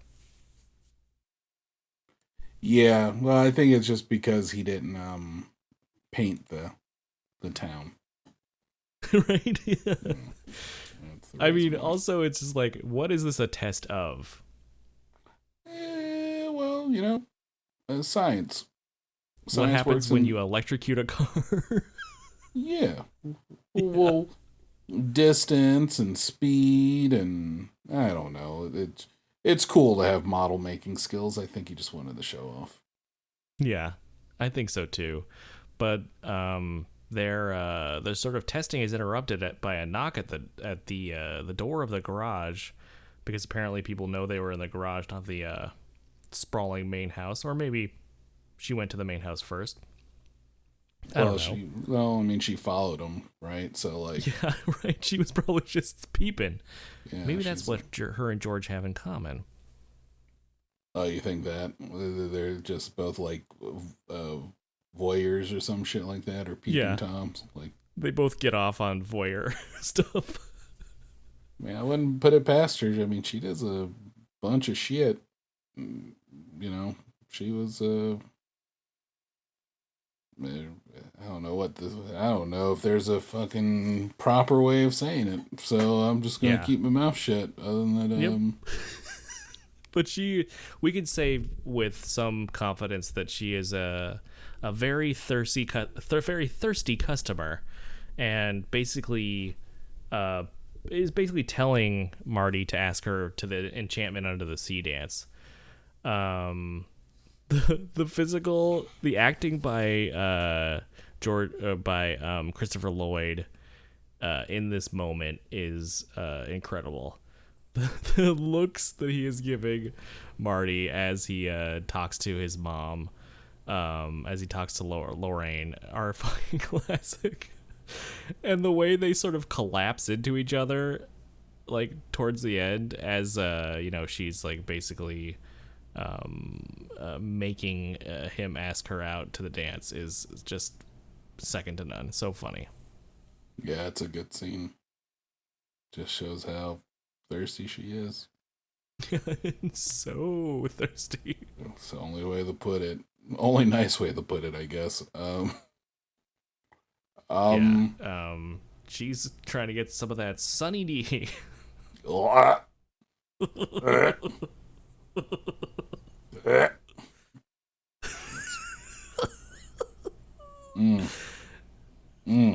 That's gonna be a taste for a while. Thanks. It's a taste for a new generation. Yeah, it's fucking about as good as Tab. Yep. Tab's still worse. Yeah, that's fair.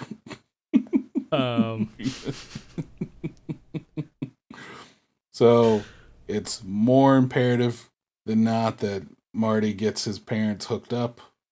So that's when he heads to George's house, right? Yep. Where they kind of lay out the plan where, you know, he'll make a move in the car, George intervenes, then, you know, he looks like he's a big badass, bada bing, bada boom, you know, Lorraine and George hooks up. That's the idea. And then we get a very nice line from Marty. Confidence. You know, if you put your mind to it, you can accomplish anything. Yeah, that's a very cool line, and it does come back later. Yeah, that's why it's there, you know. I know I like it too because it just kind of harkens to Marty's like can do attitude versus, you know, can't do attitude. Yeah, George is very self-defeating, and to your point, Marty is very positive in a way that his dad is not.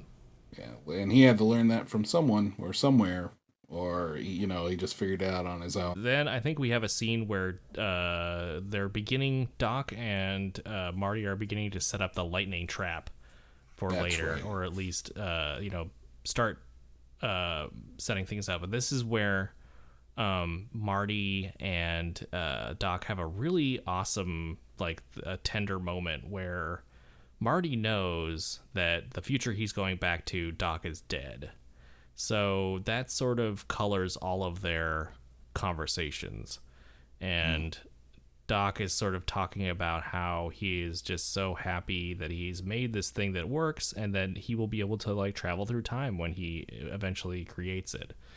Meanwhile, Marty knows that he will never travel through time, basically, in the timeline that he came from, because Doc dies. So this is when he tries to tell him, and Doc is not hearing any of it. No, he doesn't want to. Absolutely, he definitely tries a lot, and so he realizes that Doc won't listen to him if he tries to tell him. So at that point he writes it down in a letter. And you know, he goes over to the diner, gets some stationery, writes down a letter, and tells him that what would happen. When we were watching it, I was watching this with my wife, and she pointed out a very interesting detail. In the letter that Marty writes to Doc, which ends up being very instrumental later in the film, spoiler alert, but the letter just says that on the night that he goes back, Doc dies, and then asks him to take all the proper precautions, but doesn't tell him how he dies.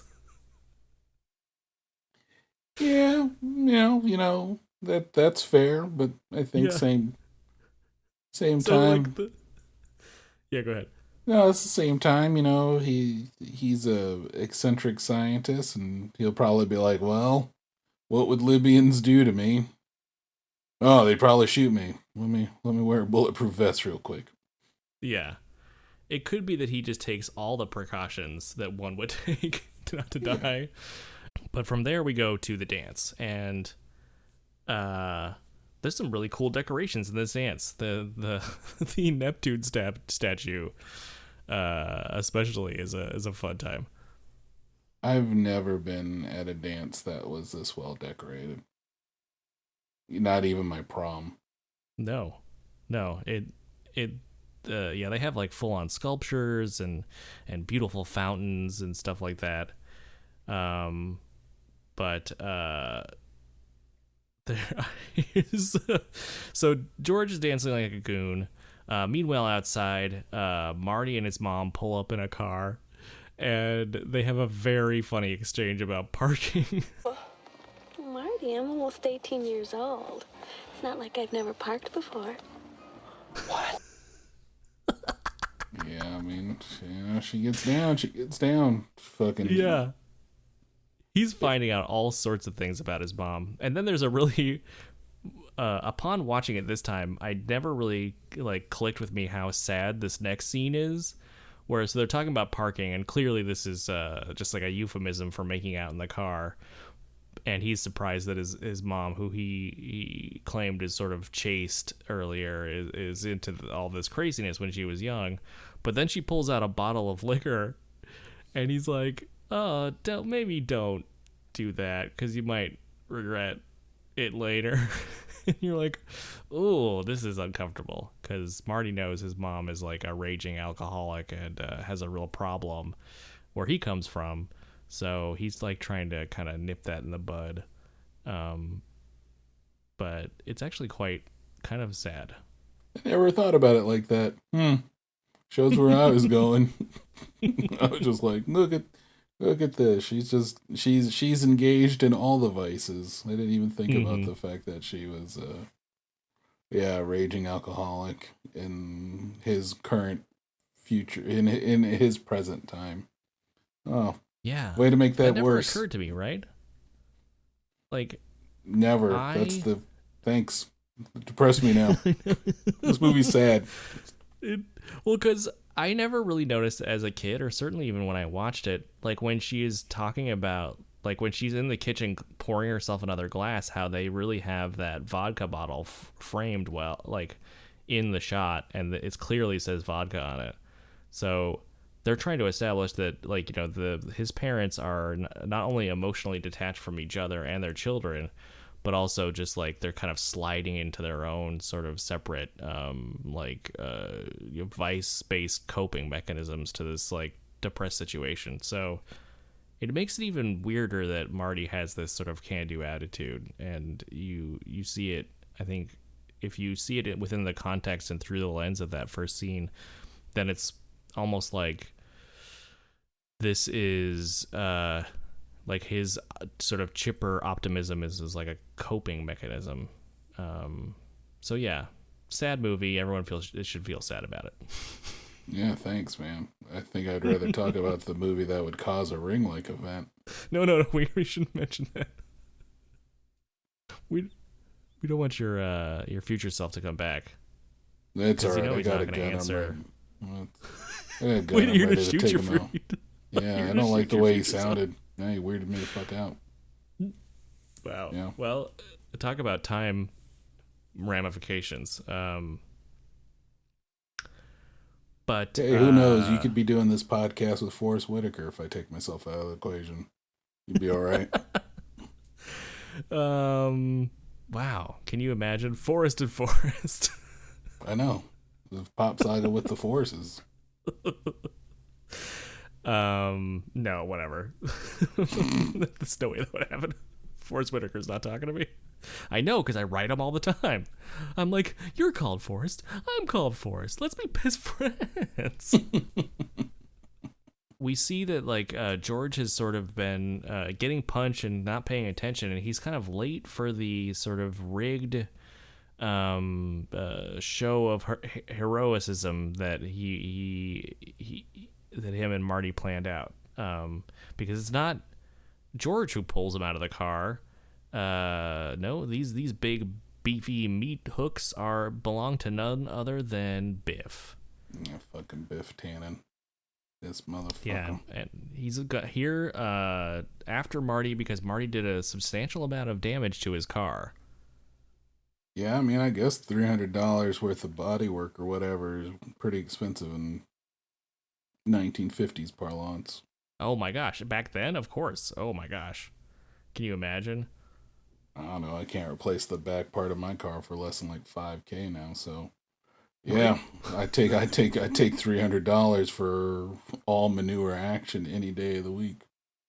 Yeah, I mean, yeah, but $300 in detailing alone. Yeah, but please don't put manure in my car. Please. If you're hearing this, please don't put manure in John's car. If you somehow know where John's car is. Yeah. It's not the DeLorean. Or maybe it is. It's not. It's not. It's not. But yeah, so Biff's goons sort of grab Marty, and not all the fast talking or sucker punches in the world can work now, because they sort of cart him away, and then Biff basically sexually assaults Lorraine in a very upsetting way. Yeah. I'm laughing because I'm uncomfortable talking about it, not because it's funny, because it is absolutely not funny. And even though I remember this movie very well because I see it a lot, and I remember that this happened, it is upsetting every time, because she does not want him to be doing anything like this, and you know, he doesn't stop, and it is upsetting. Yeah, it's a shitty scene. We should point out before Biff does all this that Lorraine kisses Marty and has a change of heart. I think that's important. That is important. She kisses him, and she says it's like kissing her brother. And I think in that moment, she sort of realizes that their connection is less romantic and more of like a familiarity. Yeah. And then Biff goes in and breaks everything up and does his creepo shit. And we should say that Biff, so Lorraine is played by Leah Thompson, and Thomas F. Wilson plays Biff Tannen, and this role would sort of haunt Thomas F. Wilson for the rest of his well, I mean, he's still alive, but up until this point, to the point where he had to, like, people would come up to him and want to talk about Back to the Future, and ended up having to like hand them little cards that just basically explain that he doesn't want to talk about Back to the Future. They also had like just generally asked questions, just like, you know, stupid shit people would ask him constantly. They just would answer that type of stuff. But yeah, that's how iconic Biff was. He's not even on the screen a whole lot, but what you get of him is, I mean, it's excellently done.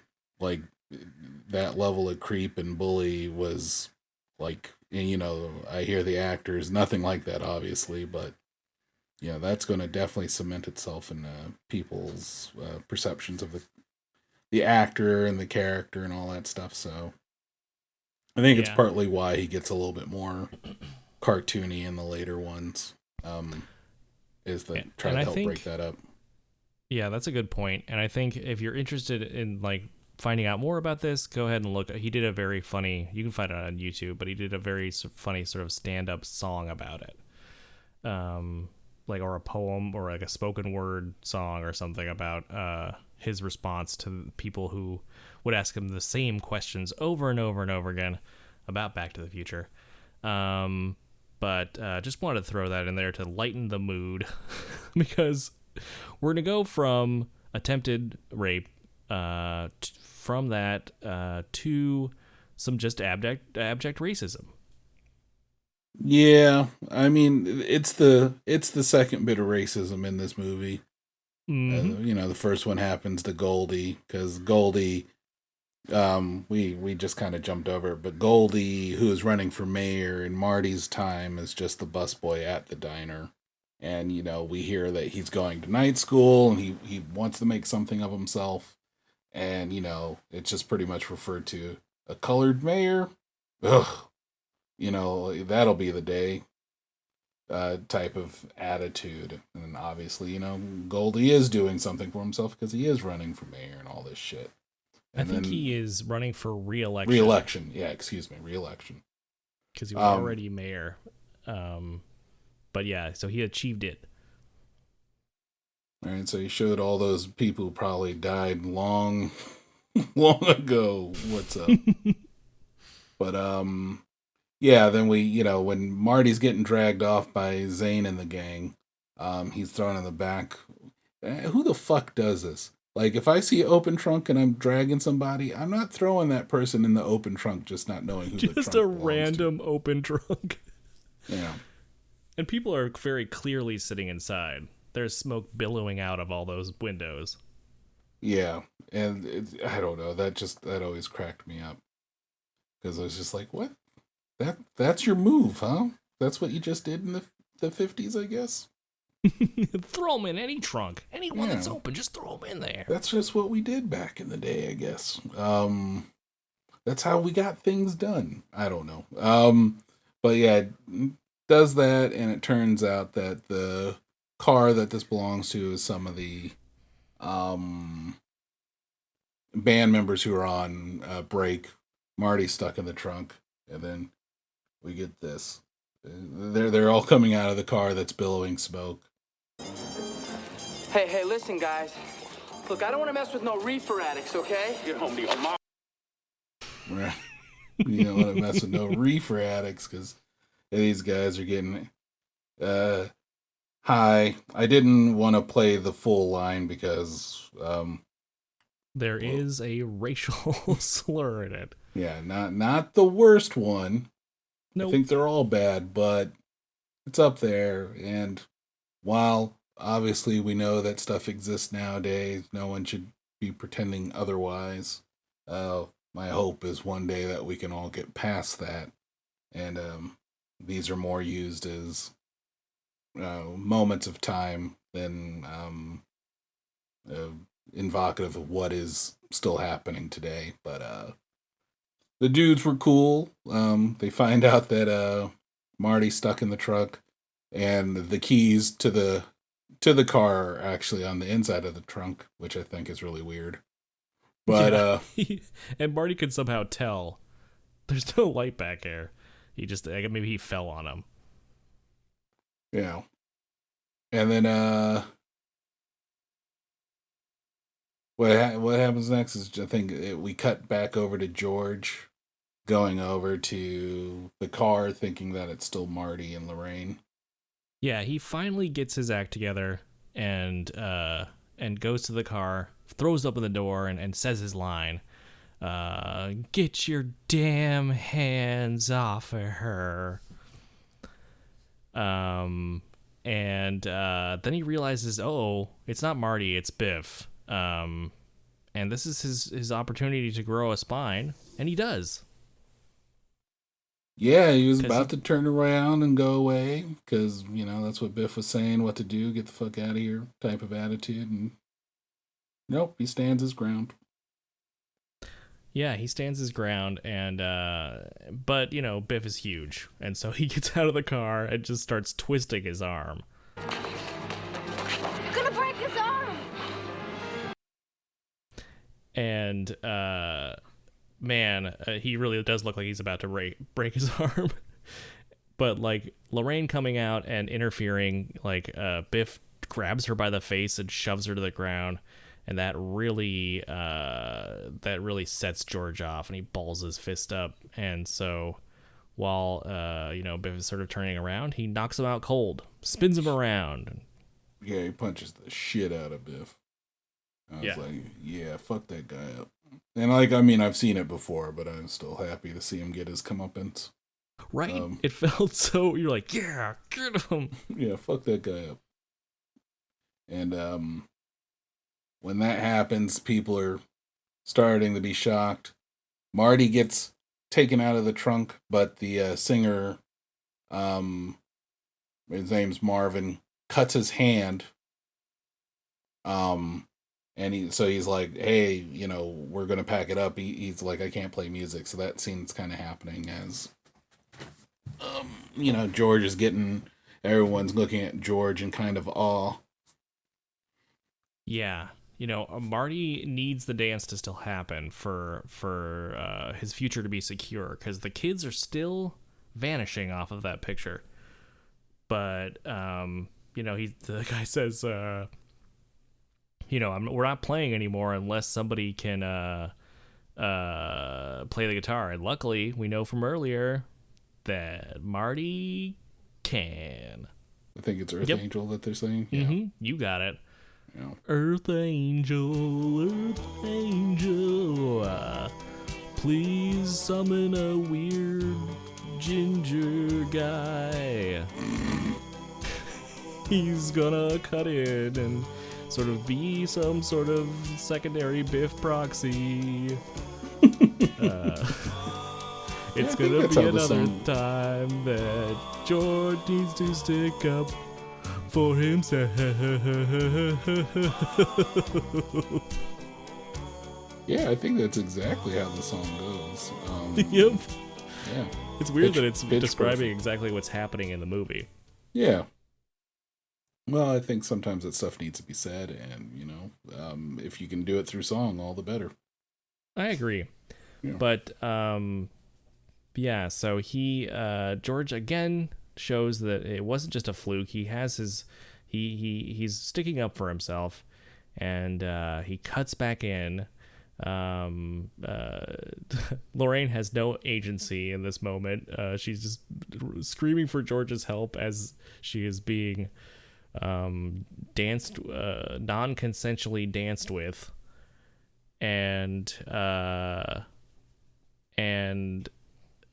that's, like, it's really just up to George at this point, because Marty is like, he's starting to vanish. His hand is becoming transparent, and he can't even hardly play anymore. He's collapsed. The time sickness has got him. But no need to worry, because George and Lorraine kiss, and it's a big, like, crescendo of the music, and Marty is suddenly restored, and so is the picture. The timeline is saved. Seems to be fine. The band likes his playing, so then they sit there and say, "Hey, you want to play another song?" And then possibly my biggest problem with this whole movie happens right here. Yep. I'm right there with you. Let's do something that really cooks. And he's just like, all right, just play a blues riff. Everyone knows exactly what to do. Yeah, that's part of it. And then also that Marty's voice completely changes. That's part of it too. Okay. So let's hear. I want to hear all the problems you have with this, because I think I share them. Well, my main problem is he starts playing Johnny Be Good, and it sounds great, right? The guy they got to sing is obviously doing a good job. He's sitting around. People, the apparently in the 50s, everyone was coordinated enough to know how to dance to this stuff. And then, so as he's sitting there playing, Marvin is in the back. He calls up his cousin. Barry, you know that new sound you're looking for? Well, listen to this. Right? So he calls up his cousin Chuck, who, you infer that this is Chuck Berry, and then playing Johnny Be Good and all this stuff. So then it's just saying that through Marty, that's where Chuck Berry got the idea. Yeah, he's responsible for Chuck Berry's fame. Sure. Yeah, I was like, okay, all right, I guess we got to give you that now too. Well, I mean, yep, exactly. Elvis took everything else. Now it's time for Marty to take what's left. Yeah, and I mean, look, it's coming from a good place, and no one would, think about it in those terms, but kind of with a 2020 filter or just general filter, it's just kind of like, come on, man, like.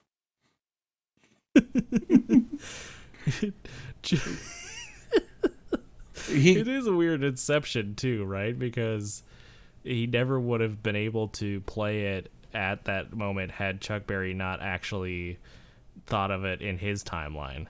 So it's this weird recursive. Well, actually, we'll talk about that a little bit when everything is done, like, because of the different. We'll talk a little bit about like how the different like theories of time travel might apply to this movie and what that might actually mean to certain parts of the story. But yeah, good point. It's kind of through the lens of today.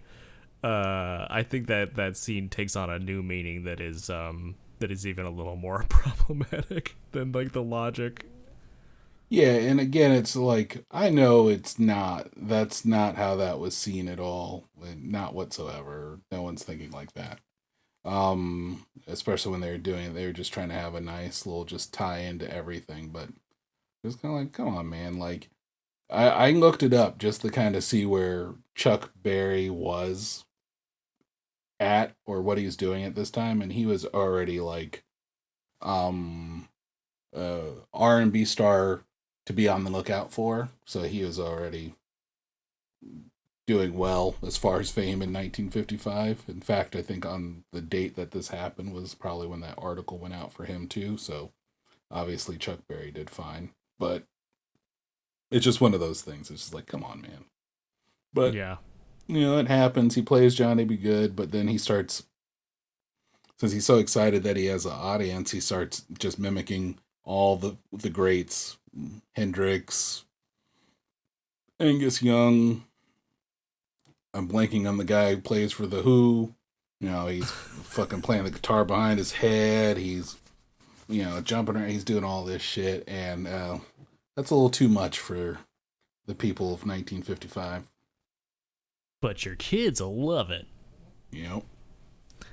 Speaking of kids, as Marty is on his way out, because he's got he took a little detour, but he's got to meet Doc to get back to the future, the title of the movie. And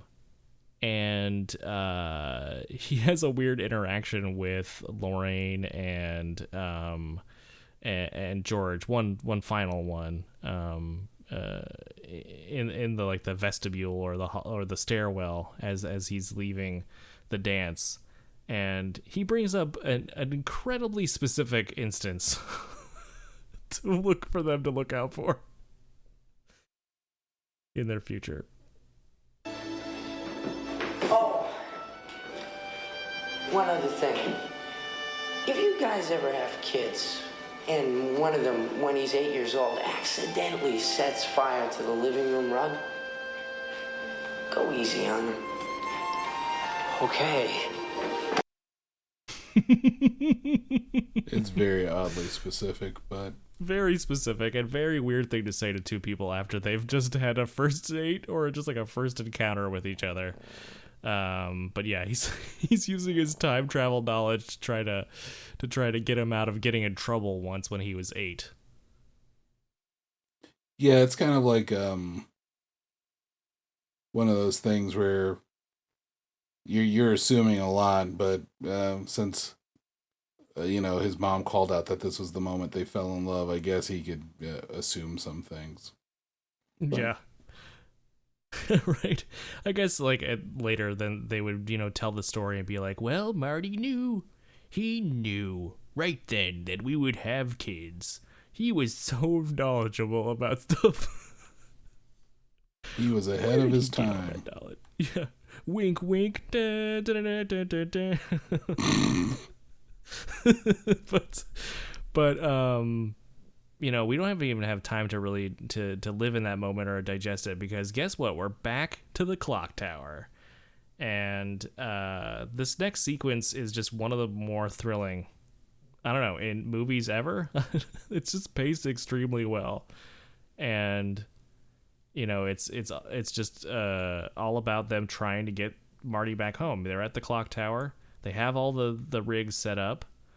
And you know, it's Doc is, I think the scene where Doc checks 3 different clocks as he's waiting for Marty is fantastic.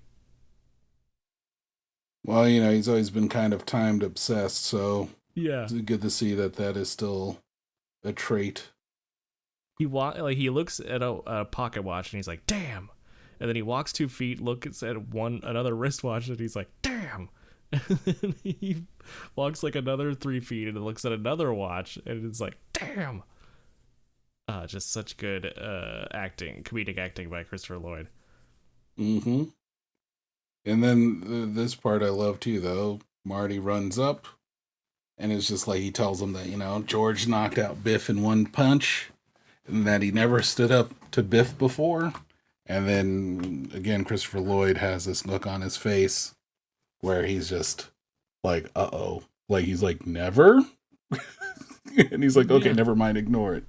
Yeah, he's like, okay, we got other stuff to do now. But I saw that too. That was such a great, like, expression acting by Christopher Lloyd. Just such great little subtle parts of the movie. And then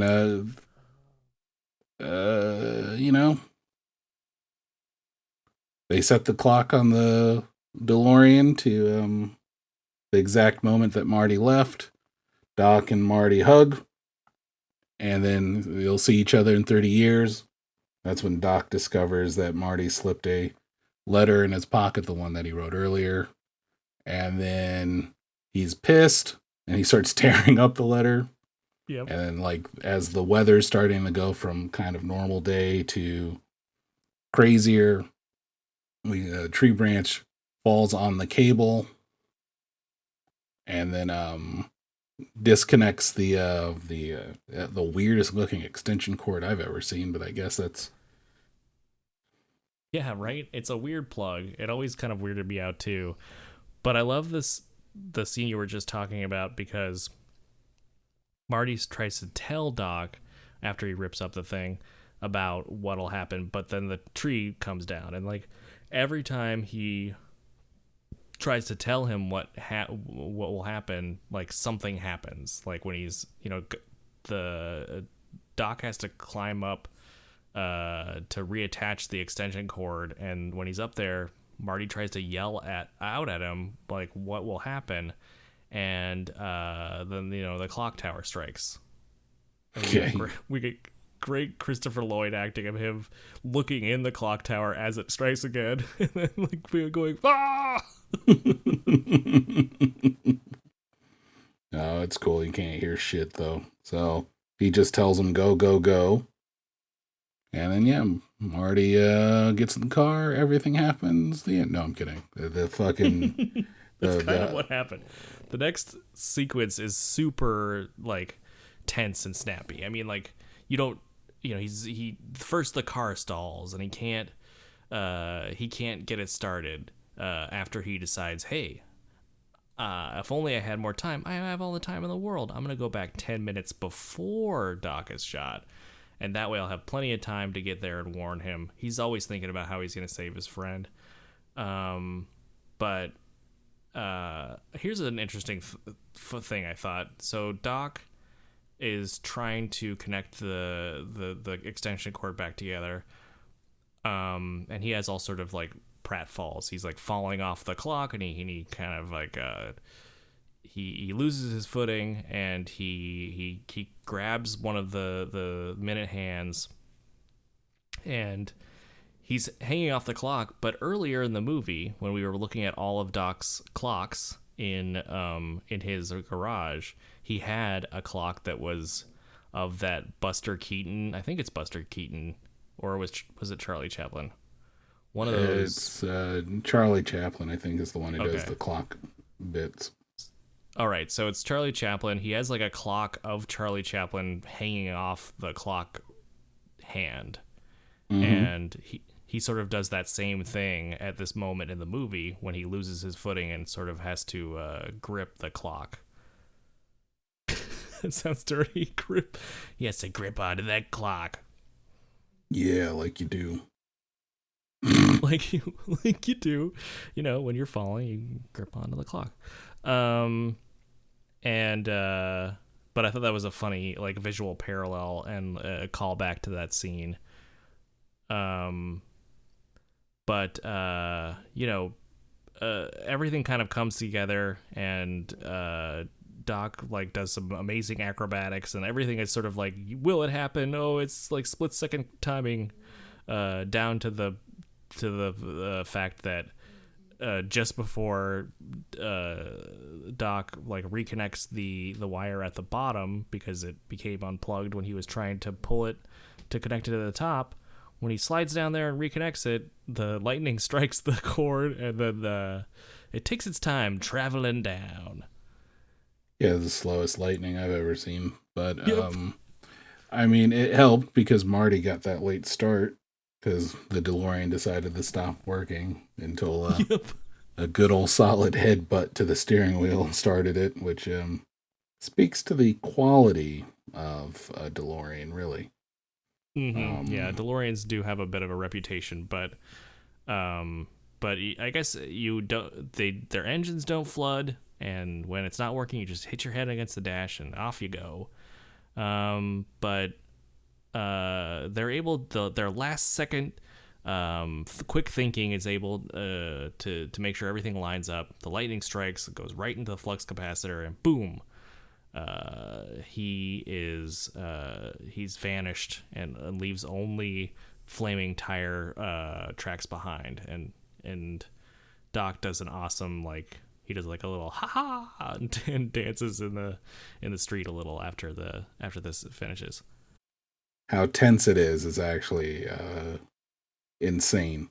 I didn't think it was as tense as it was until rewatching it, because I always seem to, when I catch it on TV, I'm always either catching it right after this part or right as the DeLorean is just about to hit it, so you miss all that tension. But the fact that you're getting issues on both ends really adds to is this going to happen, or is Marty stuck in the past forever? But fortunately for him, we return to the present. We're in the same area. He's there, and then the porn theater still exists, so looks like future saved. Yeah, exactly. There's Marty's he sees a homeless fella who is on a bench, and he's like, awesome, it's the future, everything's shitty again. And then this VW bus goes rolling down the street. Yeah.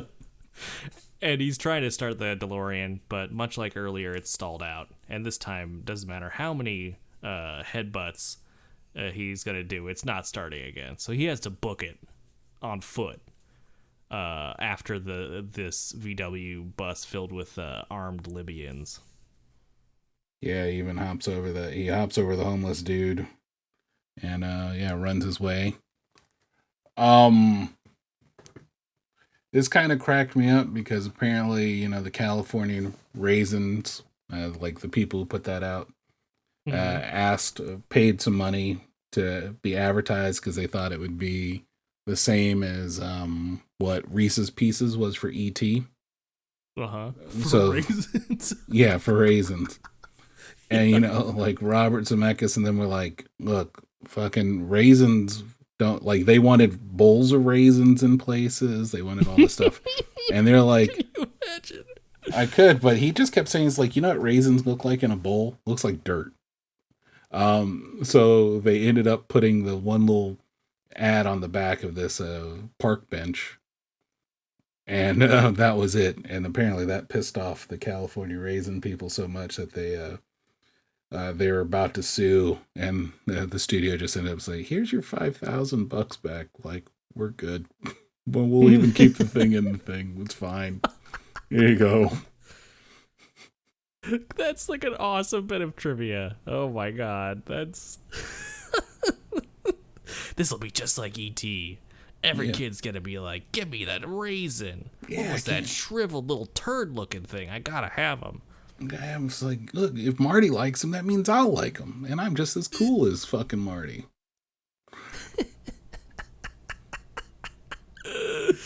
Oh, that's terrible. Yeah.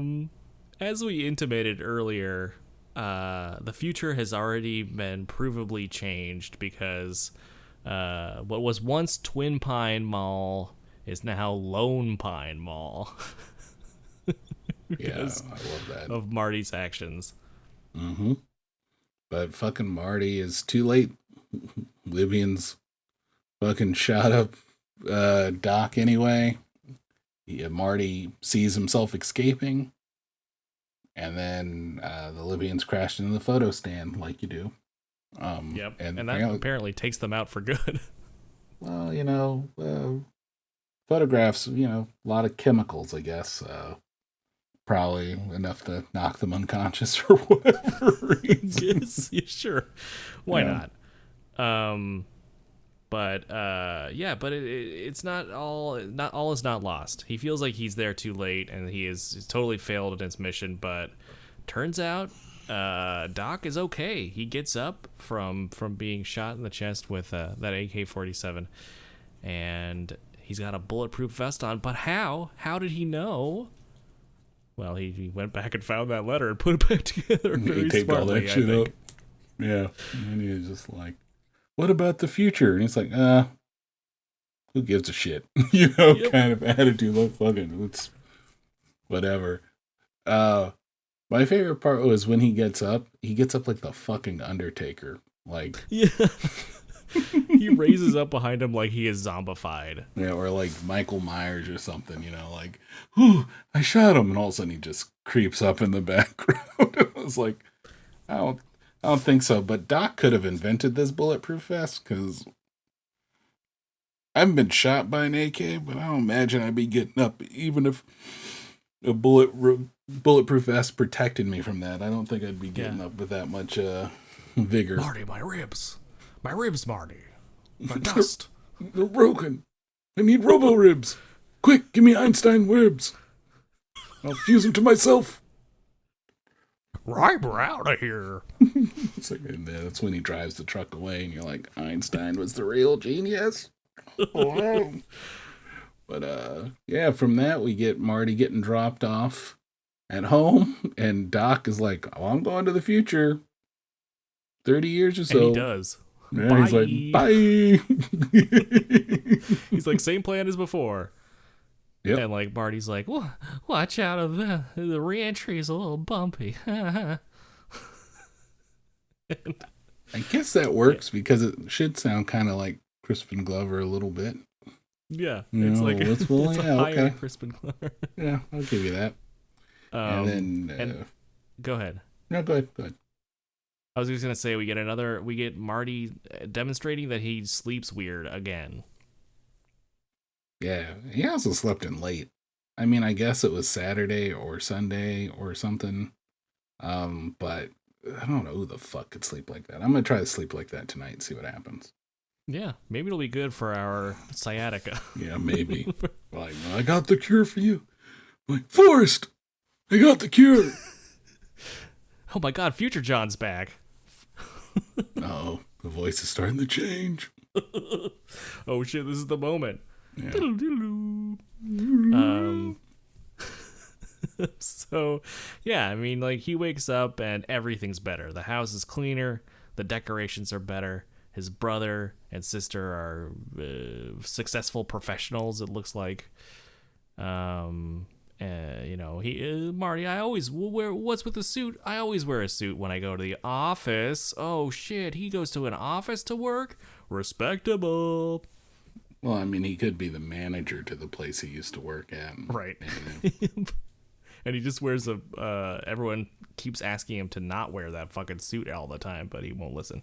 I mean, McDowell's wore a suit in Coming to America, so, like, I mean, sort of, right? Like, he had a vest and a tie and stuff. He's looking respectable, so I'm gonna say that Marty's brother still works at the place. He's just higher up in middle management. Yeah. That's my headcanon.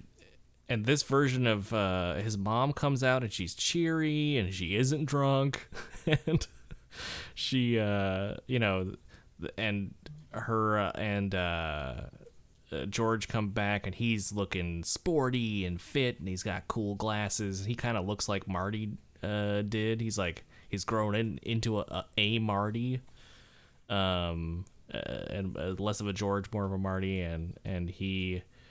There's a bunch of like gags to let us know that the future is different. Like, suddenly Lorraine is asking about, are you going to go on the big night? Is this the big date with Jennifer, your girlfriend? You're going to go on that camping trip or whatever. And he, of course, he says no because the car is totaled. And everyone freaks out, which is understandable. And then that allows us to see, oh no, not only is the car not totaled, it's a brand new Beamer, and who's out there waxing it but a very nebbish, very sort of subservient Biff. Yeah, very role reversal. Mm-hmm. Yeah, exactly. It's a role reversal.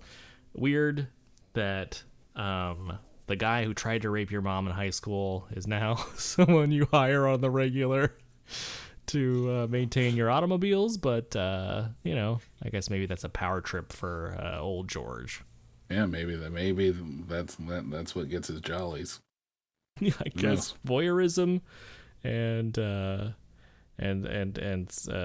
like making this bully of yours and of your wife's your sort of, I mean, they are paying him, so it's not like they are making him do anything that humiliating, but you can see the power dynamic is pretty obvious.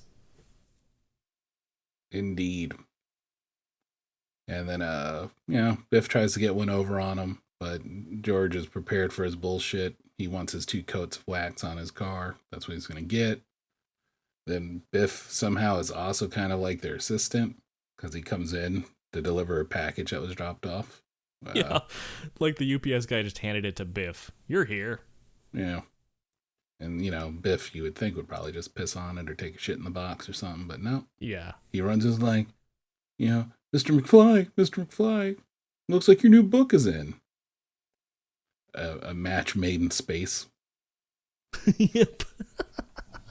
I guess he just finally got around to writing the thing inspired by the thing that we just saw. Yeah. Had the little fucking encounter suit on there. Both of them sitting on a bed, real weird. And then Marty gets the keys to a car. It's all waxed up for their big night. He goes into the garage, and it's the 4x4. Cool. It's the same 4x4 he was oogling before, and now I guess his parents are well off enough, even though they haven't moved out of this shitty neighborhood. But they're well off enough to have bought him that brand new Toyota 4x4. And Jennifer comes by, and then they're about to have a nice little the night that they planned, but who shows up, John? Fucking goddamn Doc Brown. Fucking DeLorean blocked this time. He's back. Yeah. And he's got a crazy outfit on with his like opaque visor and a clear tie. And you can tell that the DeLorean's been upgraded because there's a Mr. Fusion on back, and he's picking through the trash. An old Budweiser and the banana peel. And some banana peels in there to power the old DeLorean. And they're setting up another zany adventure, but it's not.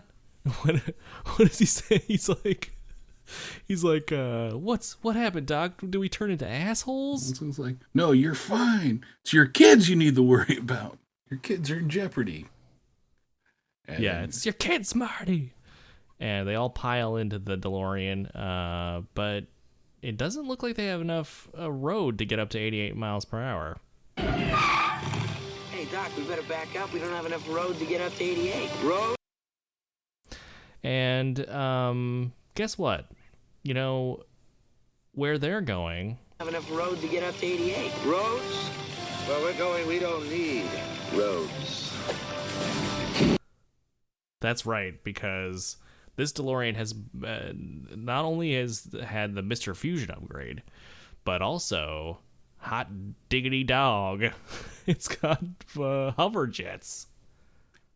Yeah, and it fucking takes off and flies right towards the screen. And it's like, it was the thing that you weren't expecting, but when you got it, you're like, that's the way you end that fucking movie.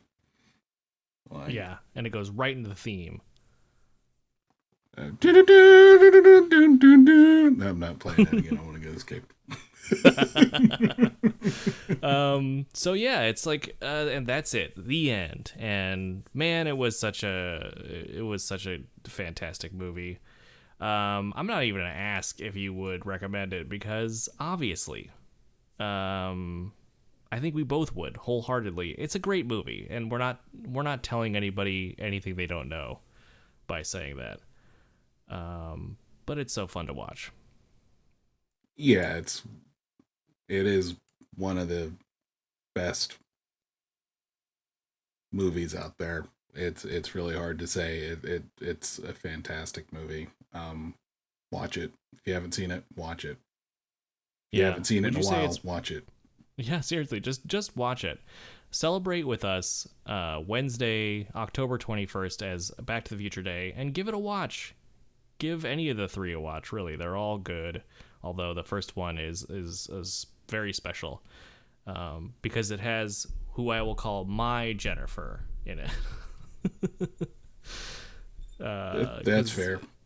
And my George, because this is the only movie in which Claudia Wells plays Jennifer Parker and Crispin Glover plays George McFly. Yeah, the second one has all the bells and whistles, but the first one is what started it all. And yeah, they're all fun to watch. Yeah. So let's touch briefly. I talked earlier a little bit about time travel, and I think you brought up as well that you were having trouble kind of classifying this movie as a sci-fi because of how the time travel works. And obviously everyone who does time travel in a movie do the rules slightly differently because, as you said, it's all theoretical. So one of the things that this movie does is that time, like, it's more like Marty goes back and makes alternate timelines where things are different and then goes back to those alternate timelines. Mm-hmm. Because how time travel works in a lot of other things that I've seen, I would say maybe more sort of scientifically based, if that's even a thing, time travel movies, is that whenever time travel is present, because it takes place in the past, everything that you do in the past would have already had to happen.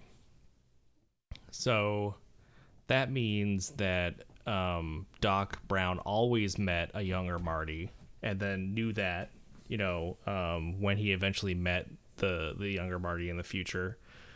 And that, like, all this stuff always happened. Like, it never didn't happen. Of course, that's not how this movie operates, right? Because the one thing we have to or the few things we have to prove that are how Marty's life changes when he comes back. But isn't it interesting to think about the movie if everything that happened in the movie always happened and it was always going to happen because it happened in the past? I mean, I think that's a good way of potentially of looking at it versus this kind of like cut and replace right view on it. That's why time travel's always tough, because it doesn't make sense, right? Like, yeah, the idea of the past already happened, the past is cemented, you can't do anything to affect it, is usually how it's treated, or it's recursive, or it'll correct itself, or it'll do something. But yeah, in this instance, you could look at it as, yeah, these events always took place, they were always going to happen, and we just happened to catch it at the start of when this event happened. Yeah, it is. It's interesting to think about, and I think this way of approaching time travel that has sort of a more of a sequential aspect to it, like it's all cause and effect, and you get you just get a lot of interesting results that way. So John, do you want to talk real quickly about what we'll be talking about next week? Well, I know Future John scared us out of talking about the one movie we were going to talk about. But I think to end out the scary month of October, I think Pop Saga presenting Pop Scares Ya needs to go to to me a veritable classic in horror movies. We need to go back, and back in time even. So the next one we're gonna watch is a movie that we'll see how we talk about it, but we're gonna be watching the very first Halloween, not the remake. Yeah, I'm scared. To be honest with you, we'll save it for next week.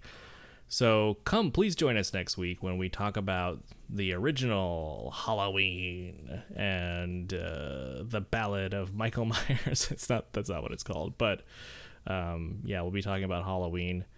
And until then, I just want to say, I hope everyone out there stays happy, stays healthy, and don't go back in time, because your mom might try to have sex with you. Any final thoughts, John? That slush at the bottom of your trash can with combination. Terrific. Pop Saga, you know we keep it groovy. We talking cartoons, books, TVs, and movies. A couple of nerds, but got style. We so cool. Pop culture, talking new and old school. Yeah, you should know we love hip hop. From the roots, Talib, shout out to Pharoah Monch. We giving you what you want. It don't get no live. Ain't no doubt we got you. This is Pop Saga. Let's go. Oh yeah, you heard right. This is a lifestyle. Welcome to the nerd life. Pop Saga.